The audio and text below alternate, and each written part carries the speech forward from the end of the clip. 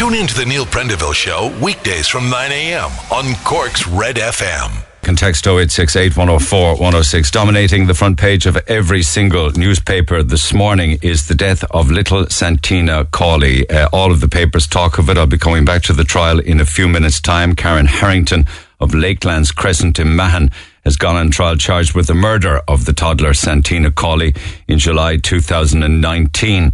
And the headlines this morning in the papers include Murder Trial Begins, this morning's Echo, Night the Toddler Death Recalled, Taunted, Terrorised, Murdered is the headline, making the front of the Star today, with injuries all over her body. Santina bruised all over her body is the front page of the Mirror today. The tragic tot suffered devastating injuries as dad's ex-partner denies the attack.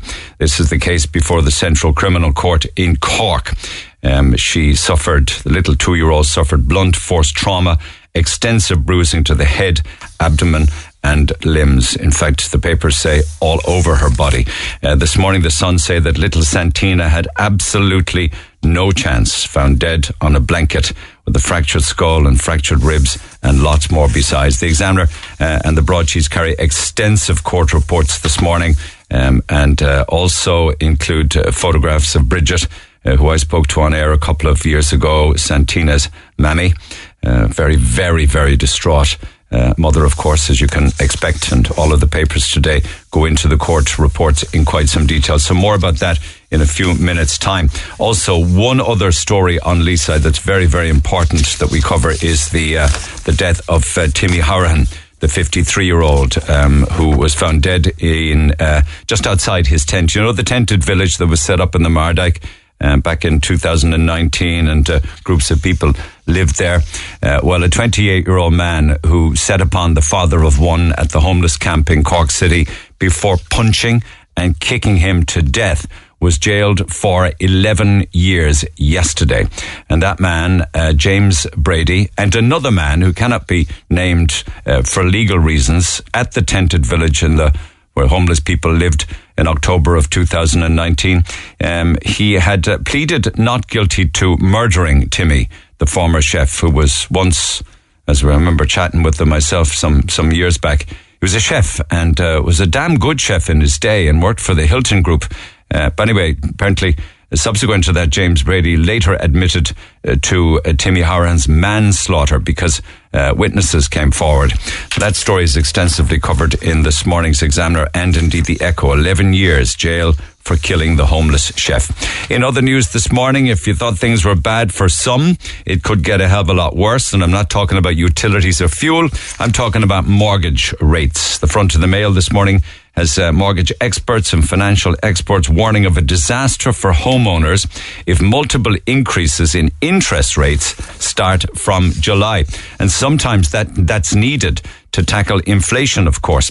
Meanwhile, it hasn't gone away, you know, people struggling to pay their daily bills, including their energy bills. With a story in the Mirror this morning, a lot of statistics today for you. 4 in 10 households struggling to afford their home energy needs. And I imagine it's probably higher than that because spending right across the board has gone up, and to some extent people have had to change their spending habits. This morning, the Examiner picks up on the story of refugees coming into the country and the amount of money, of course, that needs to be set aside by the state. It's upwards of 3 billion now is the bill that's been put on, dealing with perhaps up to 100,000 Ukrainian refugees. But lots of hotels and, of course, guest houses have changed their business model. And we were dealing last week with the Quality Hotel in Youghal, preparing to welcome refugees.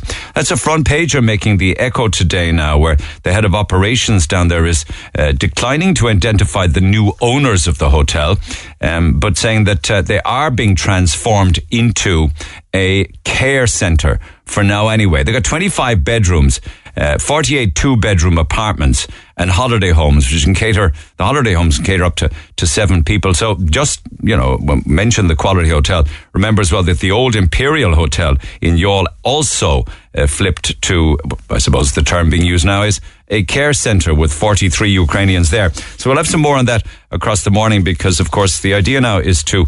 actually, the Independent this morning is also suggesting that the government is thinking that, okay, there's a lot of student accommodation right across the country, an awful lot of it in Cork, that will be empty during the summer. and that easily you could find 6,000 Ukrainians living quite happily and comfortably in the student accommodation around the country. So they're reaching out, as they say, to universities and to those that run student accommodation to allow them to be used over the summer. There's an interesting one makes the Mirror this morning. Apparently 43 prisoners, including those serving time for kidnap, threats to murder and homicide, escaped from Irish jails over the past 4 years. 43 of them now. 41 have returned. And I know one is, I don't know, the numbers don't add up, but they say all of those who made a run for it, 41 have been returned to custody and only 2 remain unaccounted for. So 43 legged it, 41 are back, and 2 of them still remain fugitives. You might wonder how they actually got away from prison. Well, some actually got out of closed jails. Others escaped on prison escorts. Others escaped while appearing in court, or others escaped during a hospital or a medical appointment. But you got to wonder, where are the 2 fugitives now who were never caught? And I know that a lot of the time I have conversations with people, either on air or emails or stories being shared with regards to rogue traders. There's an incredible one makes this morning's Independent, which I'll drill into in further detail this morning. But it's a pensioner who's absolutely determined that the culprits who took him from money are caught, and is warning in the Independent this morning other potential victims. And the guards are warning people also that you will have these characters calling for your door and going on about all of this nonsense about your gutters and your roof, and look at the work I did up the road, and come and have a look and give me a deposit and I put it all right. Your man was conned out of €850, but could have been a hell of a lot worse. It could have been upwards of 8.5 or maybe 9 grand. At one stage, the character who was conning him out of the money went up on the roof and came down and said, well, there's a lot more than problems with the slates now. There's an awful dry rot, which there wasn't actually. It was independently checked. And it'll actually be more like 8,000 or maybe 9,000 euro to do the work. The roof's in an awful state and the dry rot needs to be dealt with and everything. He said, tell you what we'll do. You'll be able to claim off your insurance on this. So why don't you claim 15 grand, give me the 9 grand and keep the balance yourself? I mean, that's the kind of nonsense they're going on with. So more on that throughout the course of the morning. If your child daydreams, leave him alone, because daydreaming is a wonderful, wonderful thing for child. In fact, daydreaming is a wonderful thing for anybody at any age. Set aside some time, maybe during your lunch break, to have a little bit of daydreaming. It's good for you. There's a report and survey making this morning's Mail. Mind you, there are those that are saying now, well, we wouldn't have time to do any daydreaming because our lunch break just keeps getting shorter and shorter. You might be interested to hear that the traditional lunch itself of an hour or an hour and a quarter is well and truly dead in the water, with the average worker's lunchtime break, which now incidentally has moved to midday as opposed to 1 o'clock in the day, has now been shortened to 29 minutes. I mean, you want to tell the Spanish that, like, in their 3-hour lunch breaks. I mean, I know they worked later in the day and could be working till 8 o'clock at night, but they downed out tools at 1 o'clock, sometimes 2 o'clock, and don't go back till 5. 29 minutes for a lunch break. Even when employees do take a break for lunch, apparently, a third of them are saying that they still check and respond to messages in that time. They responded as well to messages more quickly while working from home because they were afraid they'd be accused of slacking. And apparently nearly 20% of them said they received direct criticism or passive-aggressive comments from managers for failing to read messages promptly during a lunch break. I mean, if somebody's having a lunch break and it's an official, like, we work through lunch, we tip away here, so I can't talk about anybody else in that regard, but if you're on a lunch break, you shouldn't be responding to any messages. You should be enjoying your lunch or reading the book with your Sambo or taking a bit of air or having a fag, if anybody does that anymore, or all of the above. This business of people getting in touch with these passive-aggressive comments, that's just not on. And the papers also talk today about dream jobs. And, the amount of people who actually ended up in the job that they always dreamed of as a child. And I'd love to come back to that a little later on this morning and chat with you, maybe over the next day or two, as to what, as a child, your dream job in life would have been. I know I've said it on many occasions in the past. Mine was to be a Mr. Whippy van driver. Never got there, although for a couple of summers I did take a Whippy van around to holiday destinations and sun destinations around Cork, and that was fun. But for me, that's what it was, is a smallie. I suppose I lived with the belief that I could eat all the ice cream, you see. The number one talk show in Cork. If it's happening in Cork, Neil is talking about it. The Neil Prendeville Show on Red FM. Okay, lines are open. You can text 086 8104 106, and I just need to warn you, some of the details that I'm about to discuss with Paul Byrne of Virgin Media News, some people may find distressing. He was in court yesterday here on Leaside because the trial has begun into the investigation into the death of Santina. Well, the investigation has been done, and of course the Gardaí gave the file to the DPP, and the court case has now begun at the first day of the trial at the Central Criminal Court sitting in Cork. Karen Harrington is before the courts on trial, charged with the murder of little toddler Santina Cawley in July of 2019, and Paul Byrne joins me by phone. Paul, good morning. Good morning, Neil. When we were chatting about this last night, you said that this was an opportunity yesterday for the court, maybe both sides in the trial, to lay out what the jury can expect in the coming weeks. Is that right? That's right. The jury was sworn in just before midday yesterday, and they were told that the case will take up to a month. We could hear from anything in excess of 100 witnesses between now and the end of the trial. When Karen Harrington was arraigned and charged with the murder, or arraigned on the charge of murder, she replied not guilty. The case got underway, and basically the prosecution outlined the points of law and then went into some of the evidence that the jury is expected to hear in the course of the month. Now, the jurors were told that they'll hear how Santina Cawley, along with her father and the accused Karen Harrington, were out on the Thursday. That's the day before Santina Cawley died. Later that evening, they returned to an apartment on the Borey Manor Road where they attended a party. Now, around 1:25 in the morning, the jury was told that they'll hear how there was a heated exchange. Some words were exchanged between Karen Harrington and Michael Cawley, that's Santina's father. Karen Harrington, it's understood, we'll hear that she left the party, returned to her apartment, and then later in the morning, Michael Cawley and his daughter went back to Karen Harrington's apartment. The jury will also be told that Michael Cawley left Santina with Karen Harrington to go back to where the party had been taking place to look for his mobile phone. He was told to go away, come back tomorrow. He continued on into town to look for a relative of his who was in town, and the jury will also hear evidence then that while he was in town, neighbours of Karen Harrington could hear what they described as roaring and shouting and what sounded like the breaking or smashing glass coming from that apartment. Prosecutors said the jury will also be told how not only did one person hear a child crying in the apartment, but that man will also say how he heard the accused Karen Harrington shouting directly at Santina, as well as taunting, mocking and terrorising the 2-year-old. Now, I just want to warn listeners that some of the following evidence is upsetting. It can be graphic, so there is just a health warning. Guards were called to the apartment on the Borey Manor Road because of a disturbance.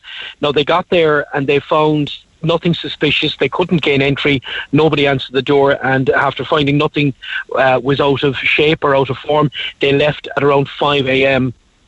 Now, Michael Cawley, the court will be told, Santina's father, returned to Karen Harrington's apartment at around 7 minutes later. And when he went into the apartment at 7 minutes past 5 a.m, he found little Santina was naked and under a duvet, and there was severe bruising to her forehead.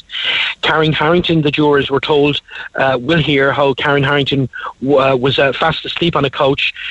Michael Cawley went to wake her up and asked what happened. It's understood that jurors will hear how she then ran and left the apartment. Emergency services were alerted, Neil, and they were on the scene within minutes. Those present carried out CPR on little Santina, who was described as warm to the touch but lifeless.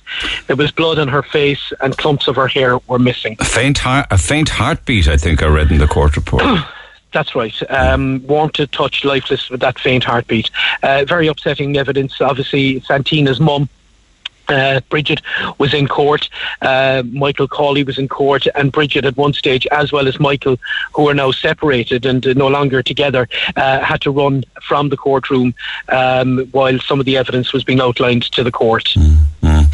I read in Olivia Kelleher's copy for the Examiner and the Echo this morning, a faint heartbeat was detected, CPR was commenced, Santina was transferred to hospital where she died at 9:20 that morning.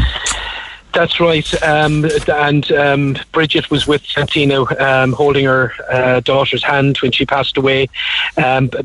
But once Santina was taken to the hospital earlier that morning, paramedics battled to save her life. They worked on the child for several hours, but they unfortunately lost that battle, and she was pronounced dead about 9:20 in the morning.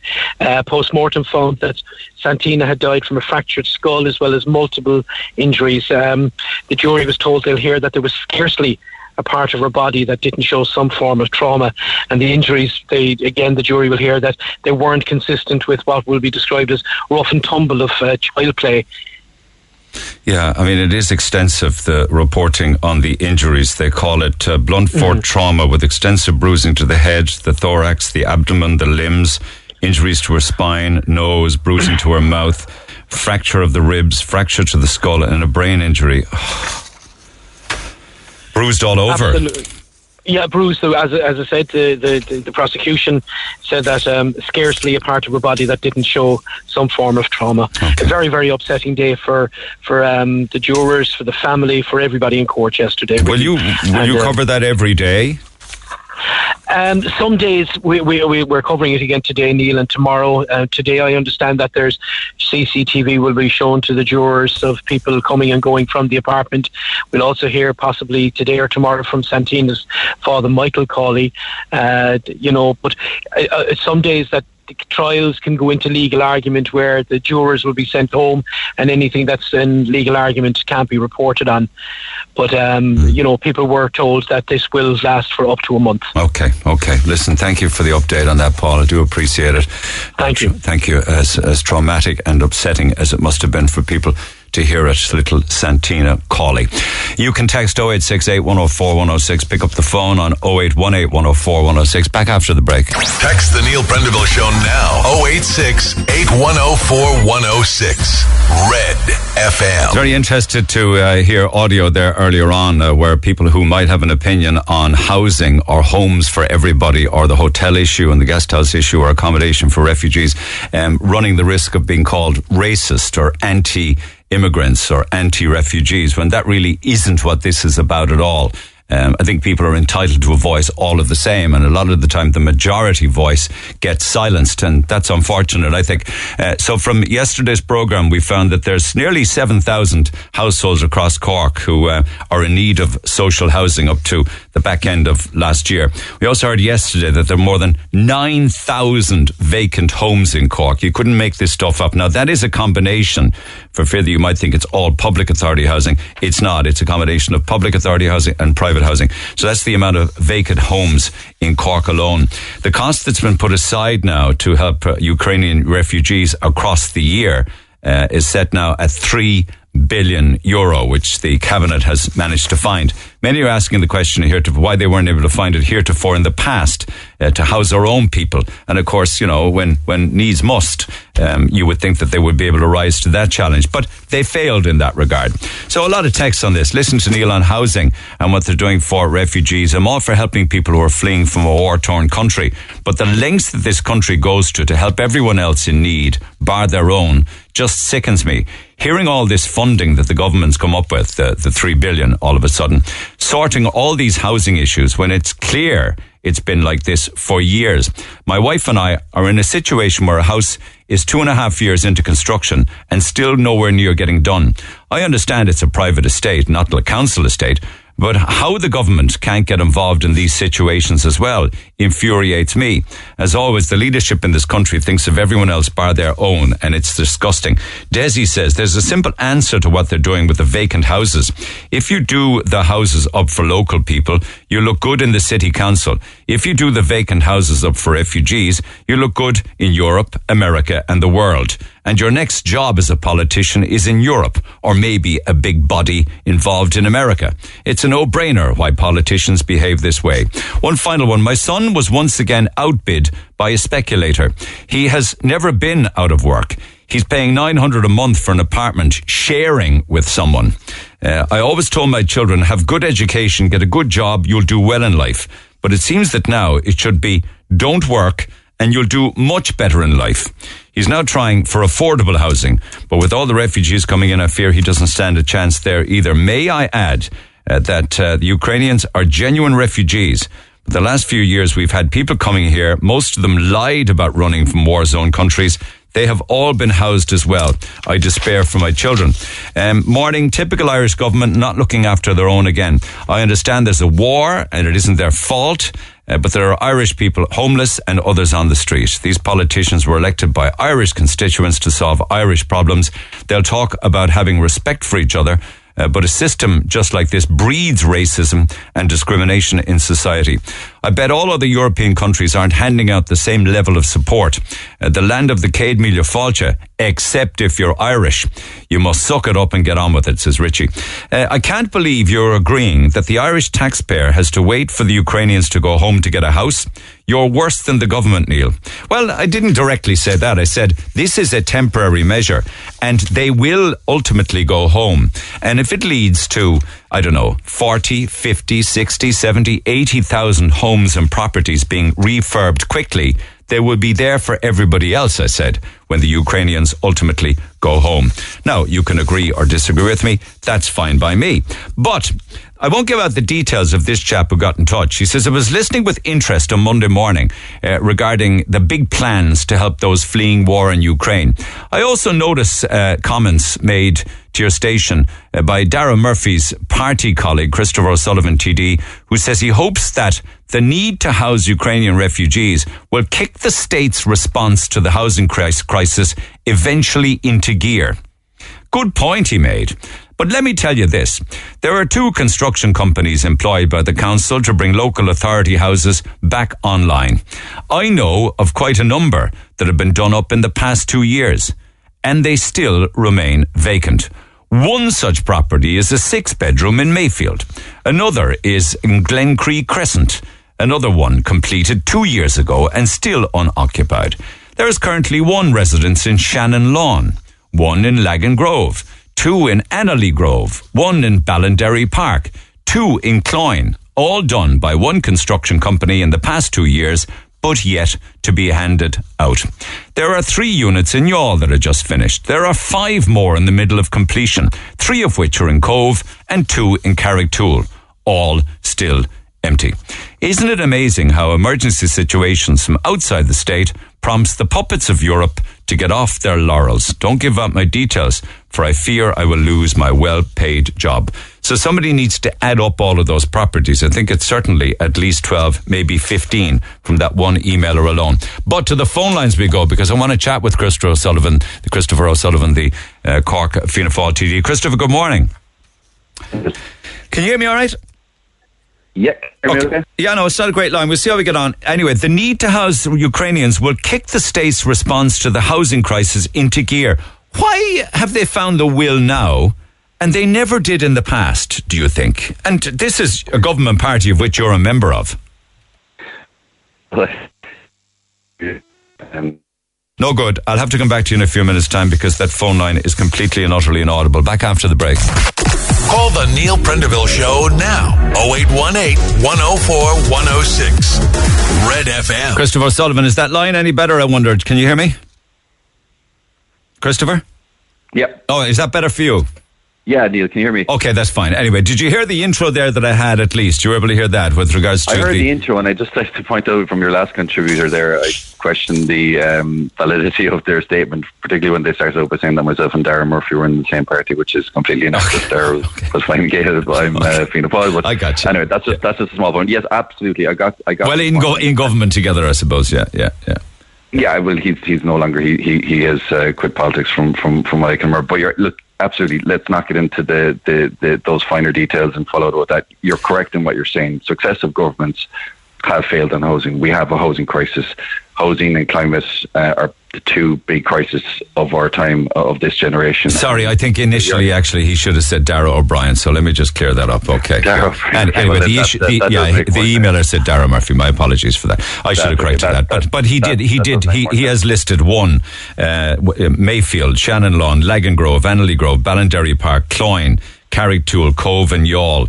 These are all finished projects, all finished homes, some of them over 2 years ago, perfectly, beautifully refurbed and still locked up and empty. But yet all of a sudden we have a war and a refugee crisis, and the government have decided, okay, here's a good chance now where we can deliver accommodation, refurbish state and privately owned properties to refugees. I mean, you couldn't make this up. To say at the outset, I would have to say that the urgency in and around housing has increased dramatically since Darragh Bryan came into the position of Minister for Housing. He took up the position 2 years ago. Within his first year, he had the Housing for All plan. We had the Land Development Agency Act passed into law, and now we have seen improvements already. So, for example, commencements in 2021 were at over 30,000. That was a 40% increase in 2020. So we are seeing an increase in the provision of housing, which ultimately will help towards solving the housing crisis. But having said that, absolutely, it shouldn't take a war in Ukraine or a crisis with refugees entering the country to accelerate the different solutions to the speed at which they're being accelerated at the moment. I totally accept that point. But having said that, I think we should very much use this opportunity to increase housing provision, to bring vacant houses back into the housing market, and to increase accommodation right across the country. And for who? Well, this is a very important point that I think has to be made. It should not be a case of either or. It shouldn't be a case of we're expecting up about around 100,000 Ukrainian refugees. You're right in what you're saying in the outset there, Neil. Yeah. Many of these refugees will return. In fact, we are hearing anecdotal stories that many refugees are already returning to the likes of Kyiv, which they feel is a much safer place to return to at this point.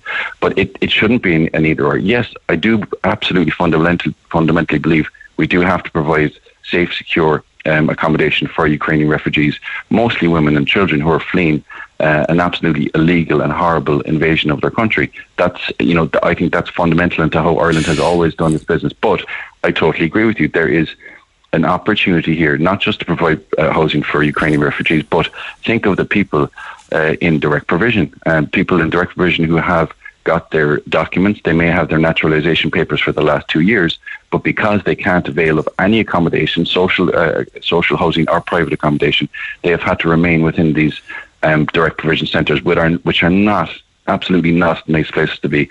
And then we come to a homeless crisis. Oh no, but okay, just on direct provision, are you suggesting that those in direct provision should be moved immediately or quickly or ASAP to their own social homes?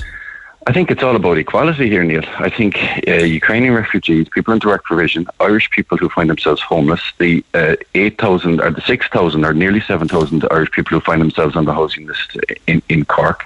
And I'd go further than that. You have the squeezed middle as well who can't afford homes. And that is why Darragh Bryan is bringing forward the affordable housing schemes, and why Cork County Council have just as recently as last month written out to developers and landowners looking for expressions of interest in an affordable housing scheme, so that you have a multifaceted, multi-stranded approach to solving the housing crisis. So this conversation about either or, it should be, we need to look after our own first ahead of looking after Ukrainian refugees. I think there is an onus on us to look after everyone's safety. A lot of people believe that, though, and there's a pushback now saying that they're being racist, or that they're being anti-immigrant, or anti those that are fleeing injustice or war. But they still believe that the Irish should be looked after first. Look, I would hope that sentiment is amongst a small minority. I've seen the generosity that has been expressed towards Ukrainian refugees who have been coming into Ireland, people who have given their homes over to accommodate Ukrainian refugees. Also, if anyone went down to these so-called community rest centres, these rest centres for refugees, where you have situations, and I visited the one in Clonakilty, you have situations where young women are getting changed, are coming out of the shower, are being told in front of elderly men who they don't even know. I mean, it's not a nice situation, and a situation that we can't continue. So what I'm saying here is there has to be equity here. Of course, we have to look after our own. We have to look after Irish people who find themselves. So why don't you mention that the families in bed and breakfasts who can't cook for themselves, or are out all day, or who might get a breakfast and get no lunch or dinner, or also have to share facilities with other people, in the B&B, for instance, or in emergency accommodation, or in refuges?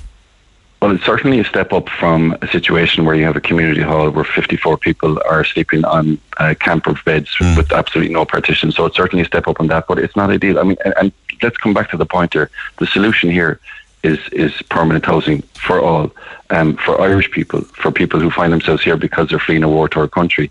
And this is where the solutions that are being discussed, which absolutely, I mean, your callers are right, these solutions should have been on the table months and months ago, not months ago, years ago. The idea of modular homes, which are of an incredible standard now, they're insulated. You can have 2-3-bed modular homes which are en suite and which have facilities, toilet facilities and bathroom facilities, put on not just public land, but also on zoned land that has been lying idle for decades upon decades. That is a solution there that will not just home Ukrainian refugees who will need accommodation, safe accommodation, but could also home Irish families. And particularly among those 7,000 people on housing lists in Cork County and City, Neil, a huge proportion of them, thousands, are single men and women. And this idea of taking places like convents and public buildings into state ownership and turning them into apartments, that could go a long way towards solving a crisis that nobody has been able to get a handle of for decades, and that is with single men, single women who just cannot get rent, they cannot get social housing accommodation, because guess what? We don't build one-bedroom apartments. We should start, and here's an opportunity to do that. But what about the 9,000 that are already vacant? I know it's a cumulative figure between public authority and private authority, but I'd say a fair few thousand of those are owned by Cork City and County Council. Yeah, so obviously, like a cabinet today, Darragh Bryan is bringing forward a memo with, I mentioned the modular homes, that will be part of it, but there will also be a memo in terms of bringing voids within local authority housing back into housing. Now, in fairness, I will have to commend Cork County Council. They have a fantastic record of bringing void and vacant social homes, doing them up to a standard and putting them back on the social housing market again. Not by virtue of what I just read out from somebody in the trades who listed out loads of them.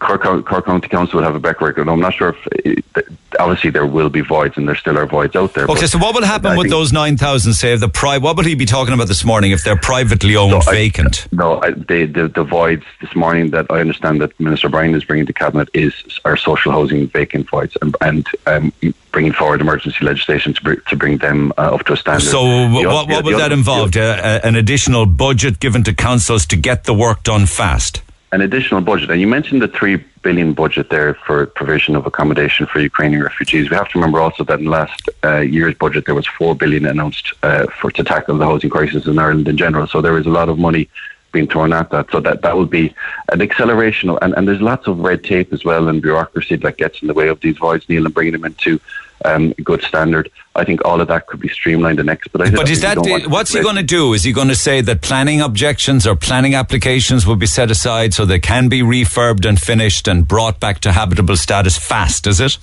I think a streamlined service, because you've so many different documentation. You've got so many different licenses in order to be put in place. You think, example, houses have to be fireproofed. I get that, yeah. But say in the case of public authority ones, the Darragh O'Brien's budget or money set aside will pay for those. But who's going to pay for the vast majority of them, which are probably privately owned, empty and vacant?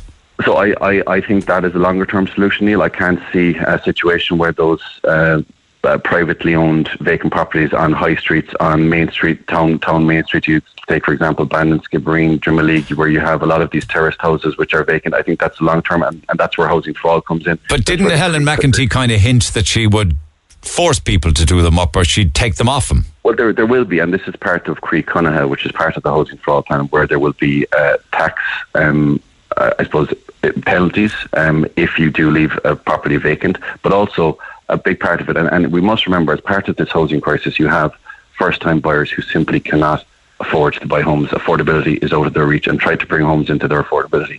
A part of this solution is the Croí Connotha Fund, which will give first-time buyers a significant grant, the details of which have yet to be announced, but we're talking a significant grant to incentivise them to take these on-street vacant properties. And if you think of those over-the-shop premises, Neil, which I'm sure you're very familiar with, those over-the-shop premises which are in bad disrepair, but would make a fantastic first-time home for a couple or an individual who wants to buy a house. That is part of the Creek Cornell plan in the Housing for All, but that's longer term. I think the quick wins in the short term are the modular homes, the voids within social housing and bringing them up to a standard, but also public buildings out there, for example, old convents, which can be quickly renovated and returned into... I know that, but you see, the alarm yesterday was to do with the thousands of properties that are vacant, either public or private, where it was announced that legislation would be passed, money would be found to do them up, get the front doors open and get refugees living in them. And people then on housing lists freaked out because they're saying, I'm 10, 12, 13, 15 years on a housing list. How come all of a sudden this can be done? We're forgotten about. I think the messaging here obviously needs to be clear. This isn't just about housing or accommodating refugees safely. Of course, it is about that. I mean, that's a large part of it, and that's why this is all of a sudden sharply in focus. But we have to look as well as people who are homeless in Ireland. We have to look at those 7,000 people on the Cork County and City housing list, and those in direct provision who simply cannot get accommodation. They can't even get half meal. And what I'm hearing on the ground is that because they may have an African surname or because they may have a Georgian surname, that they're not being considered by a lot of private homeowners, which isn't good enough. So in many situations, local authority housing is the only option available to them. But I'm telling you, there are many, many cases out there of people in direct provision, genuine people who have who have... those direct provisions are a disgrace. They should be absolutely shut down. Absolutely. Absolutely, and my fear is when... But where you home them, I don't know, when there are so many other people looking for a home. I mean, Michael McGrath says the government wants to ensure that the work that they do to assist Ukrainians doesn't come at the expense of people who are on housing waiting lists or on Irish emergency accommodation lists. But yet the work that they're discussing in Cabinet this morning is to home refugees, isn't it? Many, that's what's brought this into sharp focus, Neil, and you're absolutely right. Yeah. Many of these measures should have been implemented. So why wasn't they doing this? If they found 3 billion now, why couldn't they find it a decade ago or 5 years ago or 2 years ago? I mean, maybe we should thank the Ukrainians for this, for finally, perhaps, as you said, kick-starting what should have been happening a long time ago. Listen, that's a fair accusation. Successive governments have failed in terms of provision of housing, but as I've said, Dara has been in position for 2 years. He launched Housing for All plan a year ago, and now you have a situation where we are seeing a real increases in terms of the provision of houses. We had, as I said before, we had over 30,000 commencements in 2021, which is a 40% increase on 2020. So we're going in the right direction, but we have to aim at about 33,000 houses a year. That's not going to be easy. But we have to, there are so many other challenges now coming down the line. We have the cost of inflation, the cost of building. We have a shortage of skilled labour in order to build these houses. So it's not going to be easy.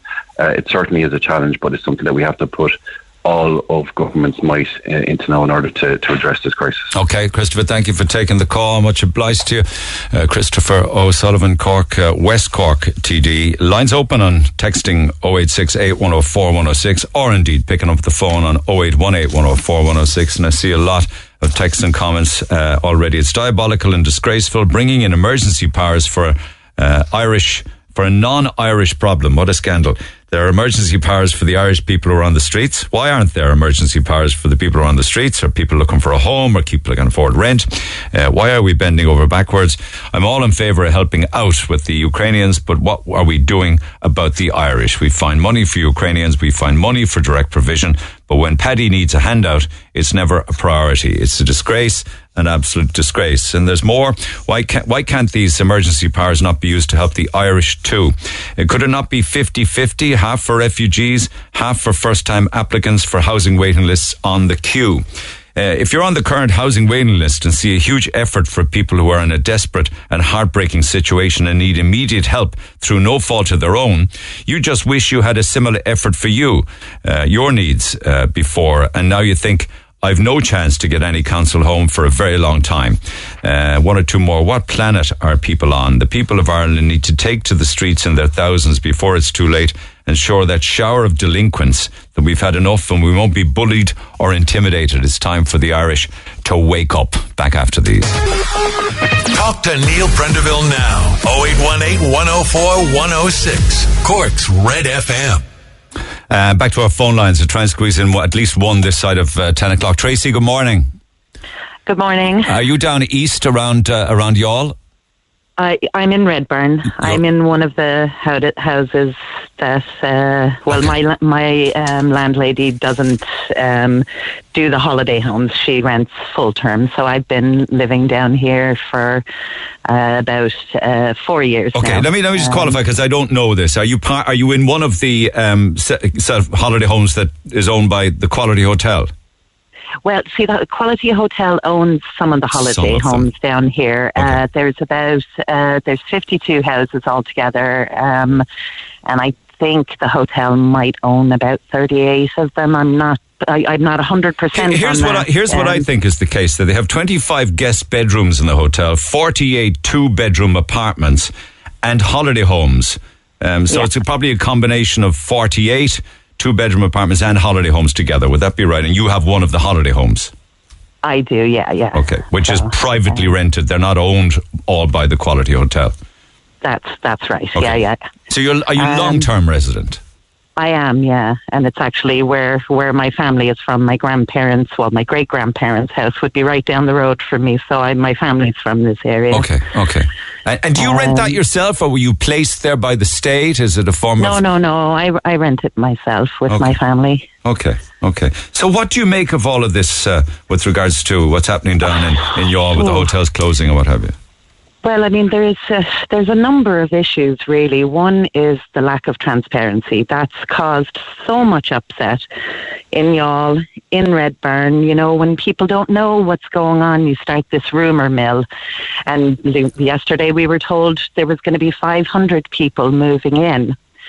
The day before we were told 300, and this we found out this just a week ago. And then I read yesterday also in one of the Cork papers, I don't know which, where they were talking about the possibility of job losses down there with regards to people involved in hospitality 100%. And tourism. Yeah. I'm not working here, but I do know people that have lost their job with the hotel, or potentially, apparently, they'll be keeping on half the staff, from what I've heard. Like I said, there's so much rumours and gossip.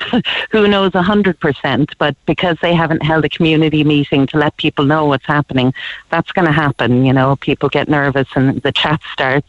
But I do know there's a woman who has 3 children who was working in their cleaning staff, and she was evicted.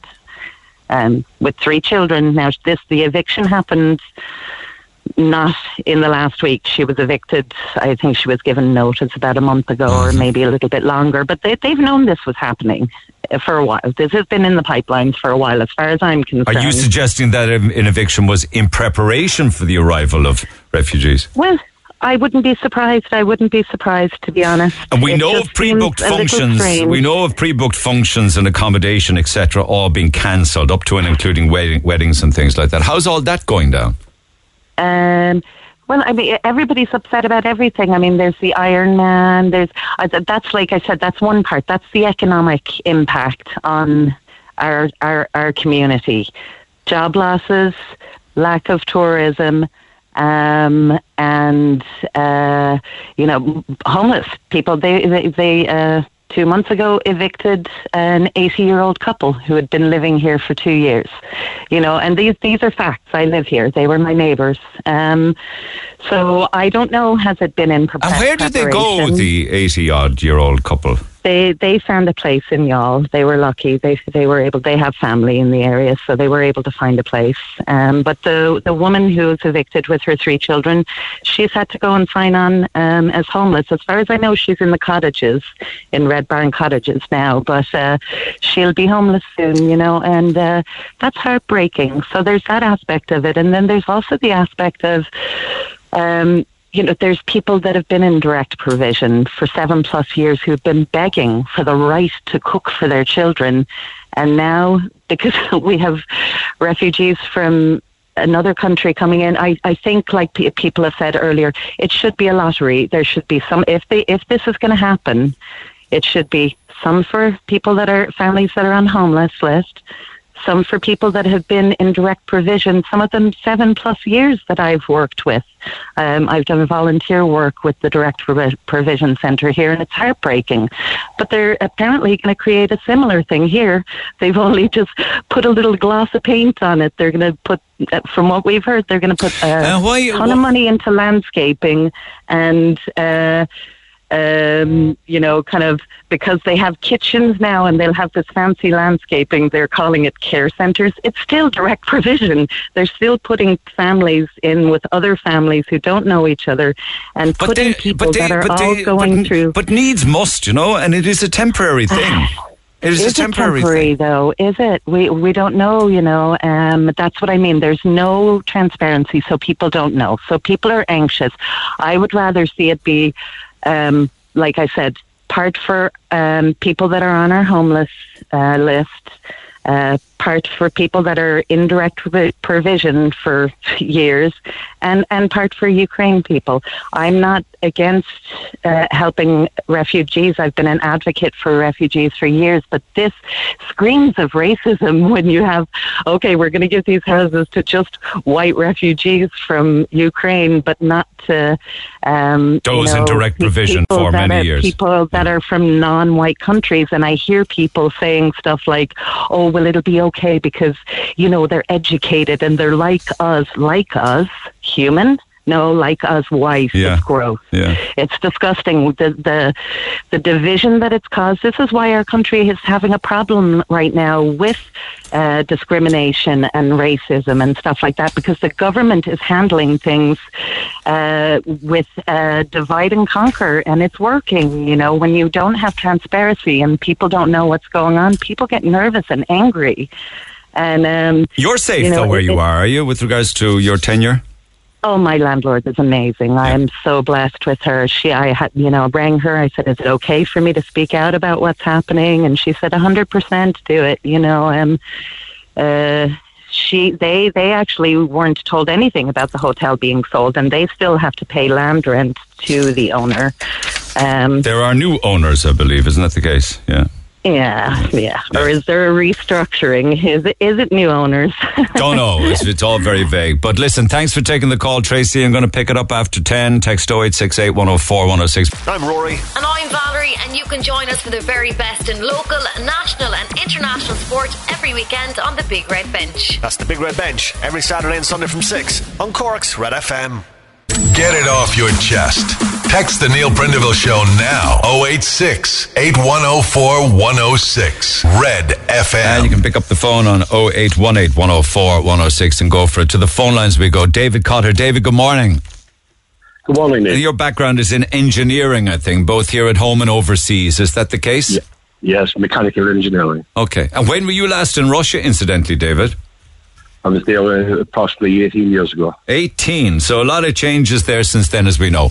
Anyway, you wanted to pick up on how we house homeless, how we house direct provision, and how we're going to and already have begun to house refugees. Yes. Well, my sons have a cottage in Red Barn Cottages. They acquired that approximately 7 years ago, so that my wife and I, as we get older, that we could go down there, we wouldn't be travelling away anymore. Yeah. No, they own the cottage, do they, David? They do own the cottage. Oh, okay, all right, okay. Go ahead. No, over the last number of years, there's always been the rumour that they were going to house asylum seekers there, because the hotel is used approximately from the 17th of March until the end of October. So they weren't making enough revenue during that period of time, because the hotel was then closed. It's very seasonal during the summer. That's as much as you can expect to make money out of. The rest of the year, it's closed. Yeah. Yes. No, we were watching the scenario going on. COVID, it was I think the final straw where it was like that. All we had left outside the hotel at that stage then was a chipper van. Selling fish and chips, which was fantastic, because it was the chef from the hotel itself was cooking the fish and chips. Right. I asked him last November, I said, if the place opens again, I said, will you go back? He said, I don't think so. No, that was the writing on the wall for me, because I went down approximately a month after, down to Red Barn. We always went down every second weekend because there's a stove there, the whole lot. And you could see they were starting to landscape. So the whole picture was changing down there. They were getting ready. Now, we never thinking that a war was going to happen between Ukraine and Russia. We thought it was for asylum seekers at the time. No problem. No, it wouldn't have been that, because they were taking wedding bookings and they were taking room bookings and all sorts of things like that.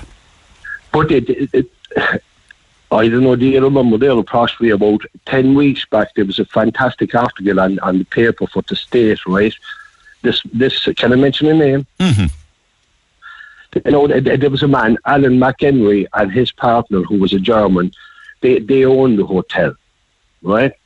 Now, they owned the hotel and they owned X amount of apartments and X amount of houses. There's 59 houses down there. The hotel does not own all the houses. 31 are owned by the hotel, yeah. Right, he acquired them over a number of years, because if anyone made an attempt to buy I'm not going to go into any of the details, because I don't have any of the information in front of me with regards to who bought what and how and when. I know, that's their own personal... Yeah, I know. But you see, I can't anticipate what you're going to say. So, you know, like, I just need to deal with the facts as we know them now. I know the hotel was built, it was bought, it opened, it went into Nama, came out of Nama, it was sold, was kept for a while and then sold again. That's as much as I need to know about it. But where we find... if it is sold, and just on that point, if it is sold again, why we were told it was an English company had acquired a hotel. I believe it's the government have acquired a lease on the hotel for a number of years. Don't know. Right? The head of operations was asked, Paul Walsh was asked by the Examiner, and declined to identify the new owners, as he said, it's only fair and dignified that our staff are given the details first. He also declined to divulge detailed information, but confirmed that the hotel was no longer taking bookings. But we know what's going into the Quality Hotel. We know that it will be Ukrainian refugees, and we know that, you know, accommodation and weddings and functions have all been cancelled. Right, that's fantastic. I mean, we're just coming out of COVID after a horrendous 2 years.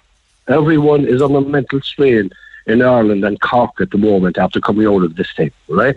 Now, to go away and leave someone to make bookings, right, knowing full well that they would not honour these bookings, right? It is actually criminal. It's a terrible thing to do to people. People are ringing my son at the moment to know that he let the place, but the place was bought for us to go as a summer residence, right? Now, can I just go on to the part? The people who did buy the hotel, if it's the government or is it an English company or a German company, we don't know. They only bought the hotel, Neil. Why did they not buy the treatment plant, the leisure centre? Where are they going to get their water from? The water is coming at the moment from a well based in Red Barn cottages, right? They don't even have their own water supply, right? Now, why should Alan McHenry hold on to this? He's going to manage the treatment plant and the water supply for this hotel.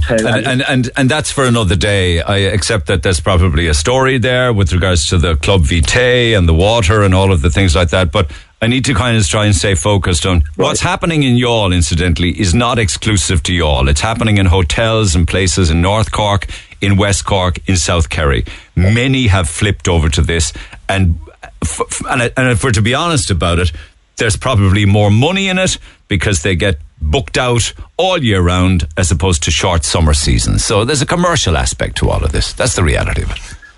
But I can understand the commercial aspect to it. But I mean, like, as the last lady said, like, right, why not be open to the people? We're not against the Ukrainian people. I walk there. It makes my heart bleed to see the children crying and women leaving their husbands. I lost a son 12 years ago, and I know what it's like to lose someone, you know. But these people, I think, are after jumping on the bandwagon to open this up. Think about our own first. What about our own people who have mental problems at the moment? The people who are not being housed, the people who are being evicted, no, because of this. Where are they going to put these people? Okay, and just a final point, thank you for that. Just a final point of that. You said it's not suitable anyway because it's remote, there are no shops, there's no transport, etc. like that. You think that they're cut off out there, is it?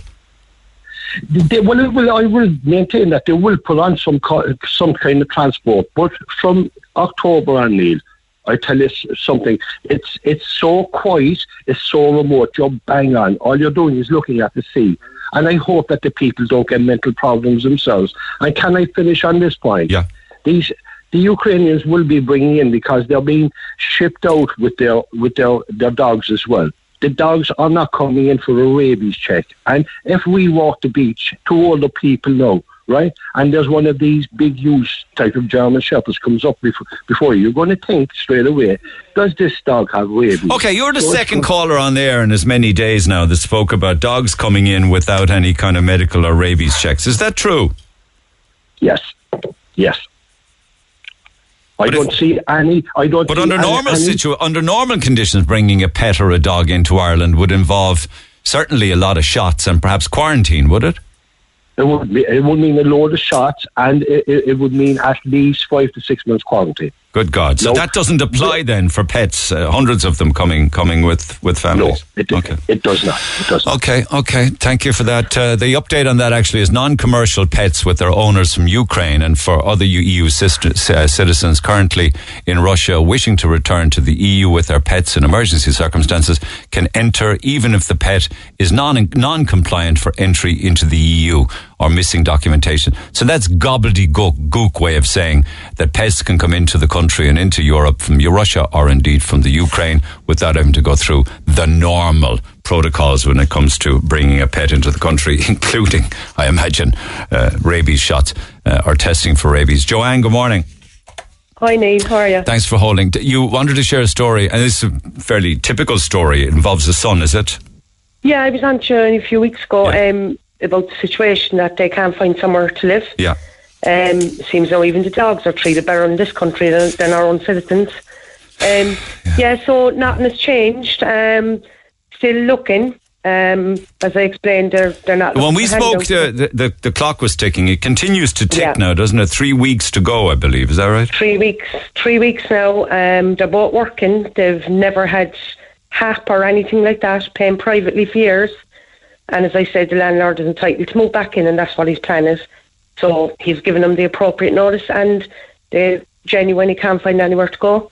They're going to see viewings. So there's thousands turning up, well, hundreds. A lot of it is overpriced that they can't afford. Now they're looking at things that they genuinely can afford because they're so desperate. Do you know that there are people offering to pay, this on the air last week, they're offering to pay a whole full year's rent in advance? Yeah, I've heard. How can your son or anybody... You can't compete against that.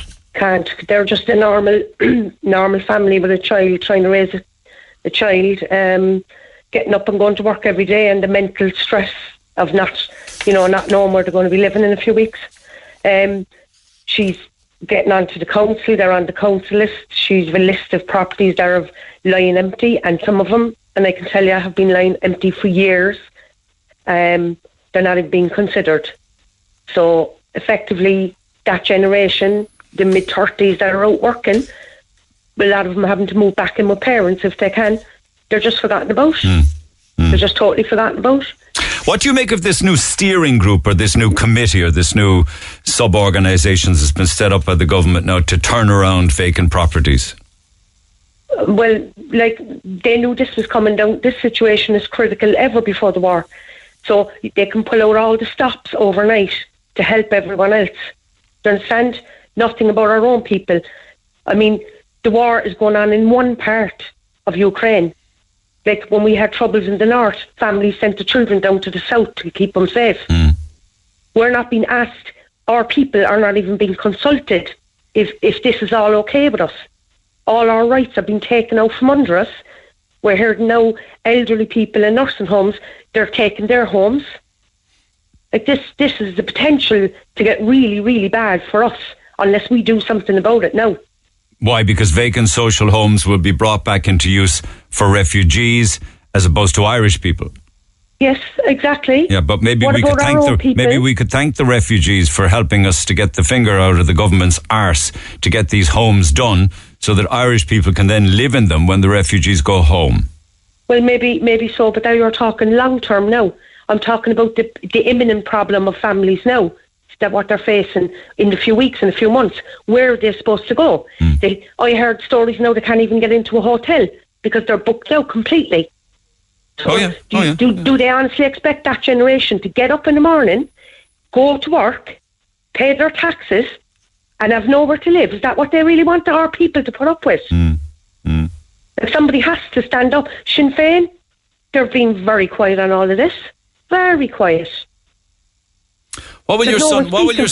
What will your son do in 3 weeks if things don't I have miraculously no idea. appear? I have no idea. As I said to you, he's very proud. He won't even come on the radio. And what happens when he goes to a viewing? You said there are many others at the same viewing, is it? Oh, they're told she'll give their references, which the landlord has given them excellent references. He says genuinely, he says he's moving back in. It's his property at the end of the day. So they'll give their references and they'll meet someone, they'll meet the child, and we'll let you know, and blah blah, and then they hear nothing. They hear nothing. Time after time after time, nothing. Time after time. It's going on months, and as I said to you, they're on the council list. He has a grand job. He's well able to afford to pay rent, but they're not even being considered. No mortgage application in or anything, no? They've applied the affordable housing, but the problem with all this is you need to have savings, and you need, for your fees, and then if you want to buy a house, you need a deposit. It's impossible to save that kind of money when you're paying it out. What would you get? Affordable housing will give you about 16 grand, is it? Well, I don't know, because they inquired about it, and seemingly Darragh O'Brien is taking his time and signing it off. The papers we were told the papers are sitting on his desk long time. Like you get a grant if you're a first time buyer, but when you look at a house that could be 350 grand or maybe closer to 400 grand, the money that you get from the state as assistance could be 15 or 20 grand. It's peanuts really, because the cost of the house is way too dear anyway. Absolutely, and I mean they as I said to you, they both work. They could buy a home if they could save a deposit, but you're catch-22 when you're paying the big rent. So that's what I'm saying, is this generation are just totally being forgotten about. You know what some parents are doing now? If the parents have the deposit, let's say it's 30 grand, they're loaning the 30 grand. They're letting their son or daughter lodge it in their account for a period of time. The banks see the money. Banks really don't care. They just see the deposit there and they're happy enough. They allow the mortgage, and then the son or the daughter flips the money back to mammy or daddy's bank. Well, lucky they're very lucky if they can do that. I'm talking about the generation that can't. The ones that can't, they don't have a mammy or daddy might have that kind of money. Yeah. And as I said, they're getting desperate. Where are they going to live? How are they going to keep down their jobs with the stress of not having a home? And it's not fair. It's not fair that anyone should be going before anyone on the list.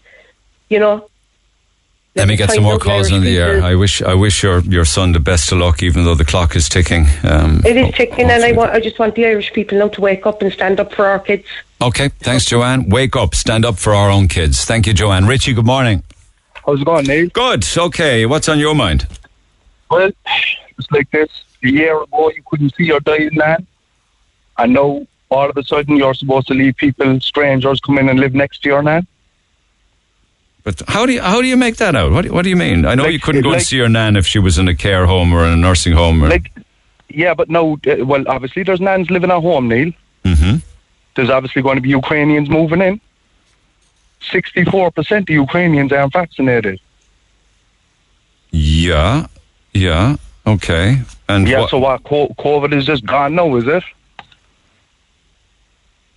There would be no obligation, I'm just thinking on the hoof here, there would be no obligation whatsoever for a refugee to take a COVID vaccination to get into Ireland, no. I know, but all the trouble that we went through then as living here for the last 2 years, I know all the regulations are just gone. But have we reached a new low now, Richie? In all fairness, I have a fairly high tolerance level, but if you're telling me Ukrainians are going to kill our grannies, that's a step too far for me.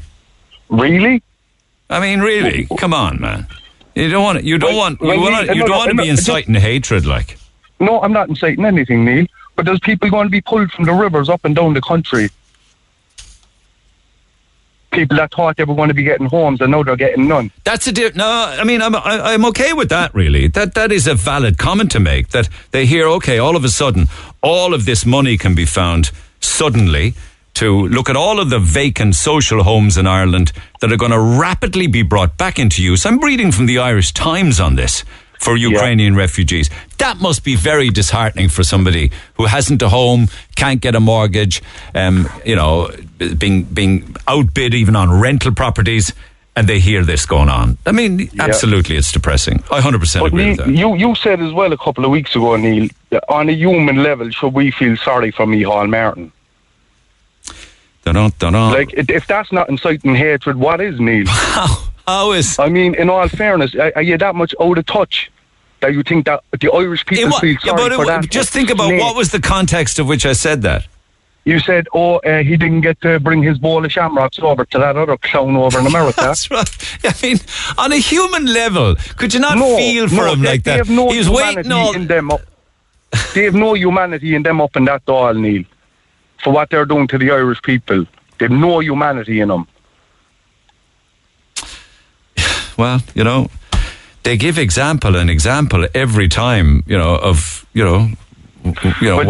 you're probably right in your assumption. Like I'm dealing with regular everyday people every day, and this. So am I, and I can't defend that they can find $3 billion all of a sudden. I mean, it's a joke. To be able to turn around vacant social homes rapidly when they couldn't do it all along. Where they pulled this rabbit out of a hat, I do not know. I can't defend that. So, Neil, I know it's your job to stoke up the flames sometimes, but don't insult people's intelligence. Like, there's no way in hell anybody's going to feel sorry for that man because he couldn't give a bowl of shamrocks to Biden over in America. The point... Okay, the point is the valid one, but he did travel. I'm not defending him now, but he did travel in an airplane. Wait a second. He did travel in an airplane. What? He stayed in a mansion over there getting waited hand and foot. Oh, he did, but the point I was making at the time was he waited 2.5 years to get over to Washington. Wait a second to get get over there for St. Patrick's weekend to give the president a bowl of shamrock. He couldn't do it because of COVID. He gets one shot at it because he's going to be out now in December if the DPP doesn't prosecute Neil Prendeville. I know that. I couldn't be happier. But I was just saying that it took 2.5 year wait. He gets there. He settles in, he's got the bowl of shamrock in front of him, and he goes and gets COVID. And you know what? There's people like me praying that happened all around the country, Neil. Okay. All right, Richie. Okay, man. But, Neil, can I just shout out my YouTube channel? Yeah. It's called Richie's Food and Nature Ireland. I interviewed Ian Bailey on it as well. Richie's what? Food and Nature? Richie's Food and Nature Ireland, yeah. I did an interview with Ian Bailey and I do a lot of cooking and stuff on it as well. All right. Tell me about the cooking. Do you do? Do you forage? Do you go look for things? No, well, I just basically, what I've been always doing this, I've been, going to beaches and I don't really drink or anything so nature is kind of my enjoyment. So myself and my dog Benji, we go around Ireland cooking in beautiful scenery and... I managed to snag Ian Bailey as well for an all interview. So. All right. Okay, well, good luck. I'll have a look at that. But the food aspect, do you have a stove that you cook outdoors, like on a beach? I have a stove. I got it down in Middleton for €20. The best investment I ever made. Oh, where have you cooked? Like, what kind of places? I've cooked the Gap at Dunlow. I've cooked down on down near Dunquimper. I've cooked all over Ireland, Neil. What are you cooking like? Cooking like I cooked Ian Bailey fish and chips. I cooked like my own recipe now, like Doritos chicken. You crush up Doritos, you put it onto the chicken and fry it up. You make a breast and a bun out of it. Then it's actually unreal. But spaghetti and meatballs, just loads. It's Irish stew down where down in Dumbeg. Is it Dumbeg? Do you know the Stone Circle? Yeah. And do you? I cooked an Irish stew down there where the Druid used to cook years ago. Fantastic. And do yourself and Benji sit down and have a big feed then? Benji always gets his feed, Neil. Fair play to you. Benji's my best friend for the last 10 years. So it's Richie's Food and Nature. Nature On YouTube. Yeah. All right. Yeah. Well done. I'll check it out later on. Take care, Thanks a lot, Richie. Neil. Stay in touch. All the best. Back after the break. Get it off your chest. Call Neil Prendeville now on 0818 104 106. Red FM. Yes, indeed. Welcome with open arms, she says, into your home, and there's €400 a month in it. Mind you, with Helen McAtee saying that the government will avoid, if possible, forcing people or businesses to give up property or to open their homes to Ukrainian refugees. What worries him about that is will avoid, if possible. Anyway, back to the phone line. Celestine, good morning. I'll just change that line. Sorry, my apologies, because she's not on 3, guys. So if maybe you want to check again and see if we can get that one sorted, and I'll come back to her in a minute. I got it. Thank you. Mary, good morning. Good morning. Why are you livid? No, the situation was I normally wouldn't come on the radio because I suppose I know a lot of people, okay, and they just slag me afterwards. Okay. I was on there a few weeks ago, and I work in a charity shop in town. I was in Marymount, but now I'm in Down Syndrome, Ireland, right, which is a Merchant's Quay. Now, when we were in Overclock Street, we'd get a lot of, people on the streets, or there could be in Simon, and they'd come down, and the people in Marymount were so kind that, they'd come in, and I'd be honest, I worked with a lot of older ladies, but I was well able for them, because I'd been, I do clubs, and I was involved with a lot of things in my life. And, first of all, there's a stigma on them, because straight away people are frightened of them, which is ridiculous. Maybe they're not dressed really well because they don't have the money. And now this thing is coming in. We just had a conversation about it. My cousin Tracy was on with you the other day, the girl that took in the mother and daughter. That's right. Training. Yeah. So we were probably brought up as a family, I suppose, that we work hard for what we have. And I've no problem with that girl, and I'm constantly giving parcels. My friends would tell you I help out. The daughter started school and the mother started working. Yeah, fair play. Yeah, but fantastic. But I know a lot of people in the hairdressing line that can't get jobs, right? So all of a sudden, no, I'm not saying this girl, no, because I'm not saying nothing bad about this girl, no. I'm not saying this, but they're giving jobs now too, of course. And I'm not saying it could be anybody, it could be police. But God loves those poor people on the streets. A friend of mine, and her cousin's son, the mother couldn't do any more for him. She couldn't. She bring him in food. He didn't even know who she was. Go away. I heard that before. Street, where mums weren't recognised by their own sons on doorways. This boy now that comes into us at the moment, he was coming to us in Marymount, but no, since that closed, he comes into Merchant's Quay. And he's lovely now. He comes in, and I think he's kind of going on the straight and narrow, and and he's doing very well. And then he comes in, and we laugh because my brother-in-law and his partner, they'd have the best of stuff. And so I tell him, come in the Friday to me. So when he comes in, like a fashion show, he'll be trying on the clothes, and we'd be saying, "You're fabulous now in your beautiful shirt." And he'd be saying, "But I never get an interview, because I've no address, right?" So the story. But what could he, just in his case, what could he work at? What would he be good at? He could work in a bloody kitchen. He could work anywhere. I mean, what, you don't need experience for that. He'd do anything. No, I just wondered, did he have a skill, is all I'm asking. There's nothing to bite my head off. I'm just saying, was he, He might have a skill, but I don't know. But look, there's every shop we go into in town, there's looking for waitresses, looking for that, looking for that. And the minute they go for the interview, we'd be very upset, myself and my friend, over it. He said straight away, because I have no address, I'm trying to get out there. So about 2 weeks ago, he came into the shop, and my friend Euperia, we give him a lot of time. Everybody in there, it doesn't matter if they're millionaires, they're all treated the same as us.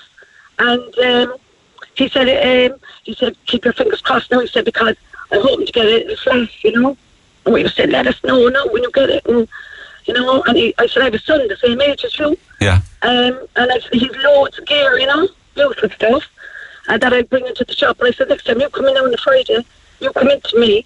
And I said, even if you want to give me €5 for 2 or 3 things, because I'd feel guilty if I gave nothing when they're in for the shop. Yeah. So he comes in, and as the weeks are going on, he's progressing. And of course, we'd be saying, you're fantastic. But he is lovely. Where does he sleep? No, he was kind of, no, you need to move around a little bit, Mary, because the phone's breaking. I'm just curious, where does he lay his head at night, Now he gets after getting a little 2-bedroom place up in Patrick's Hill. Okay. And he wasn't Simon. So in the morning then, he'd be inside, and he put his head down. But they're all left out in the morning, I suppose, they have to do things. And they're around then until night time, they have to see can they get a bed again. But he now has been given his own apartment. 1 second, girl.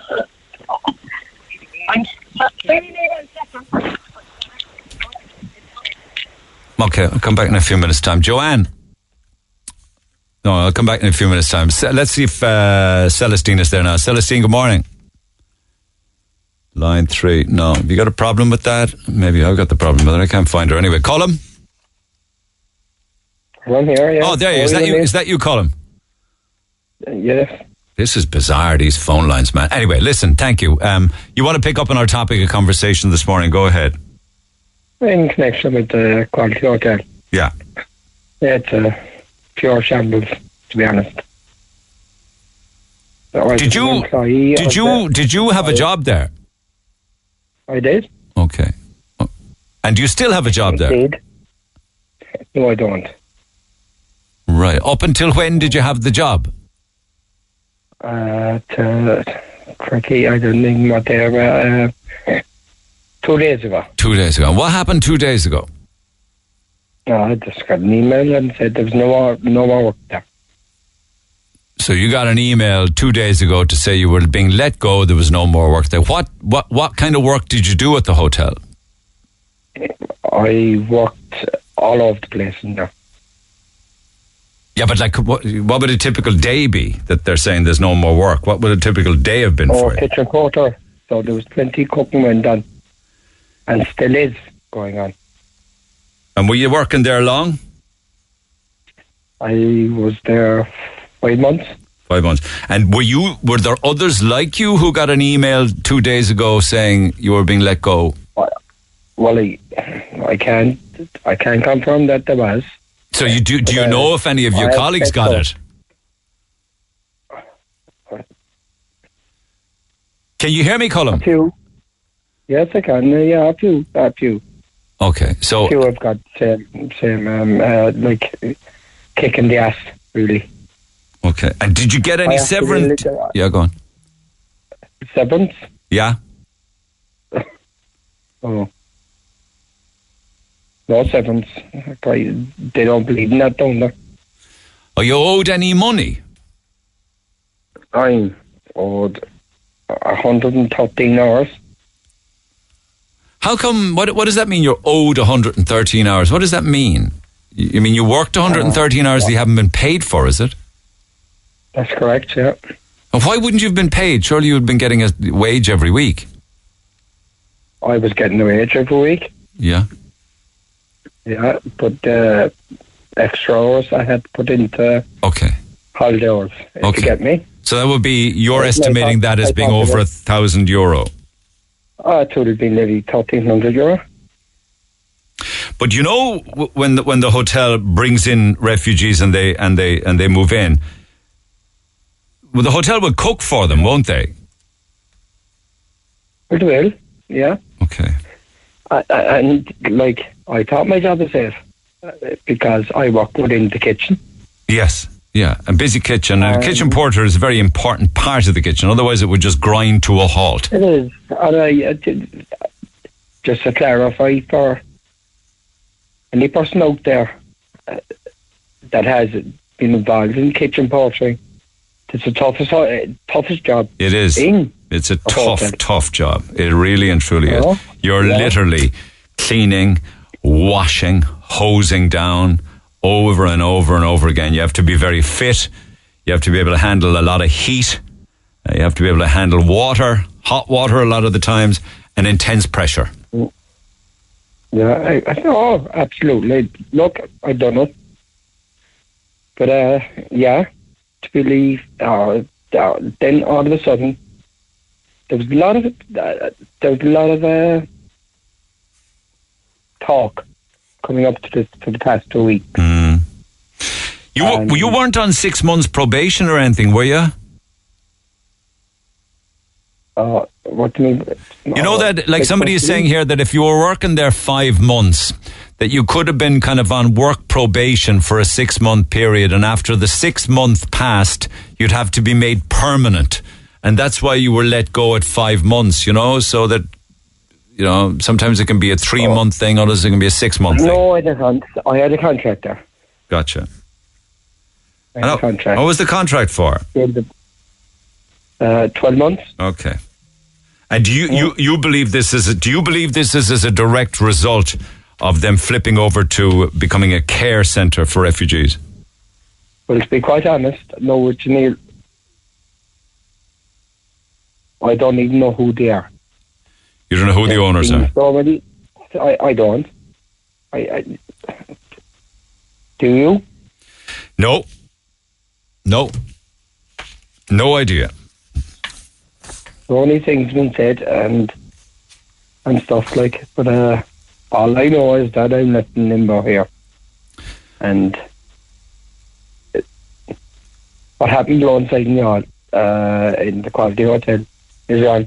It's wrong. For employees. You were talking to a man there a while ago called Dave. Yeah. And he lived in one of the cottages. He owns one of them. His son owns it. He owns. Well, yeah, I know him. I know of him. Anyway, what happened to the people? Sorry. No, it's not a great phone line. I'm very sorry to hear you lost your job. Will you be able to find another one? No. In these times? Yeah. Our job within the hotel? No, somewhere else in the town.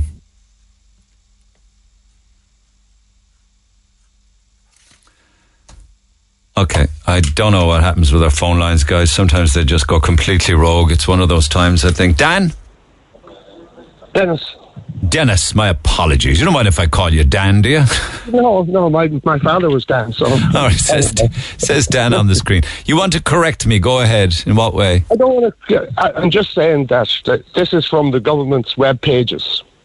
That on arrival, any pets from Ukraine must be presented to the department staff in the point of entry, along with any relevant documentation. Some pets may be non-compliant with EU regulations for a variety of reasons. In this case, the Department of Agriculture, Food and Marine Veterinary Services are taking steps to bring these animals into compliance with the legislative travel requirements to protect domestic population from public health. These interventions will include identifying animals and providing a rabies vaccination and tapeworm treatment, etc., at the point of arrival.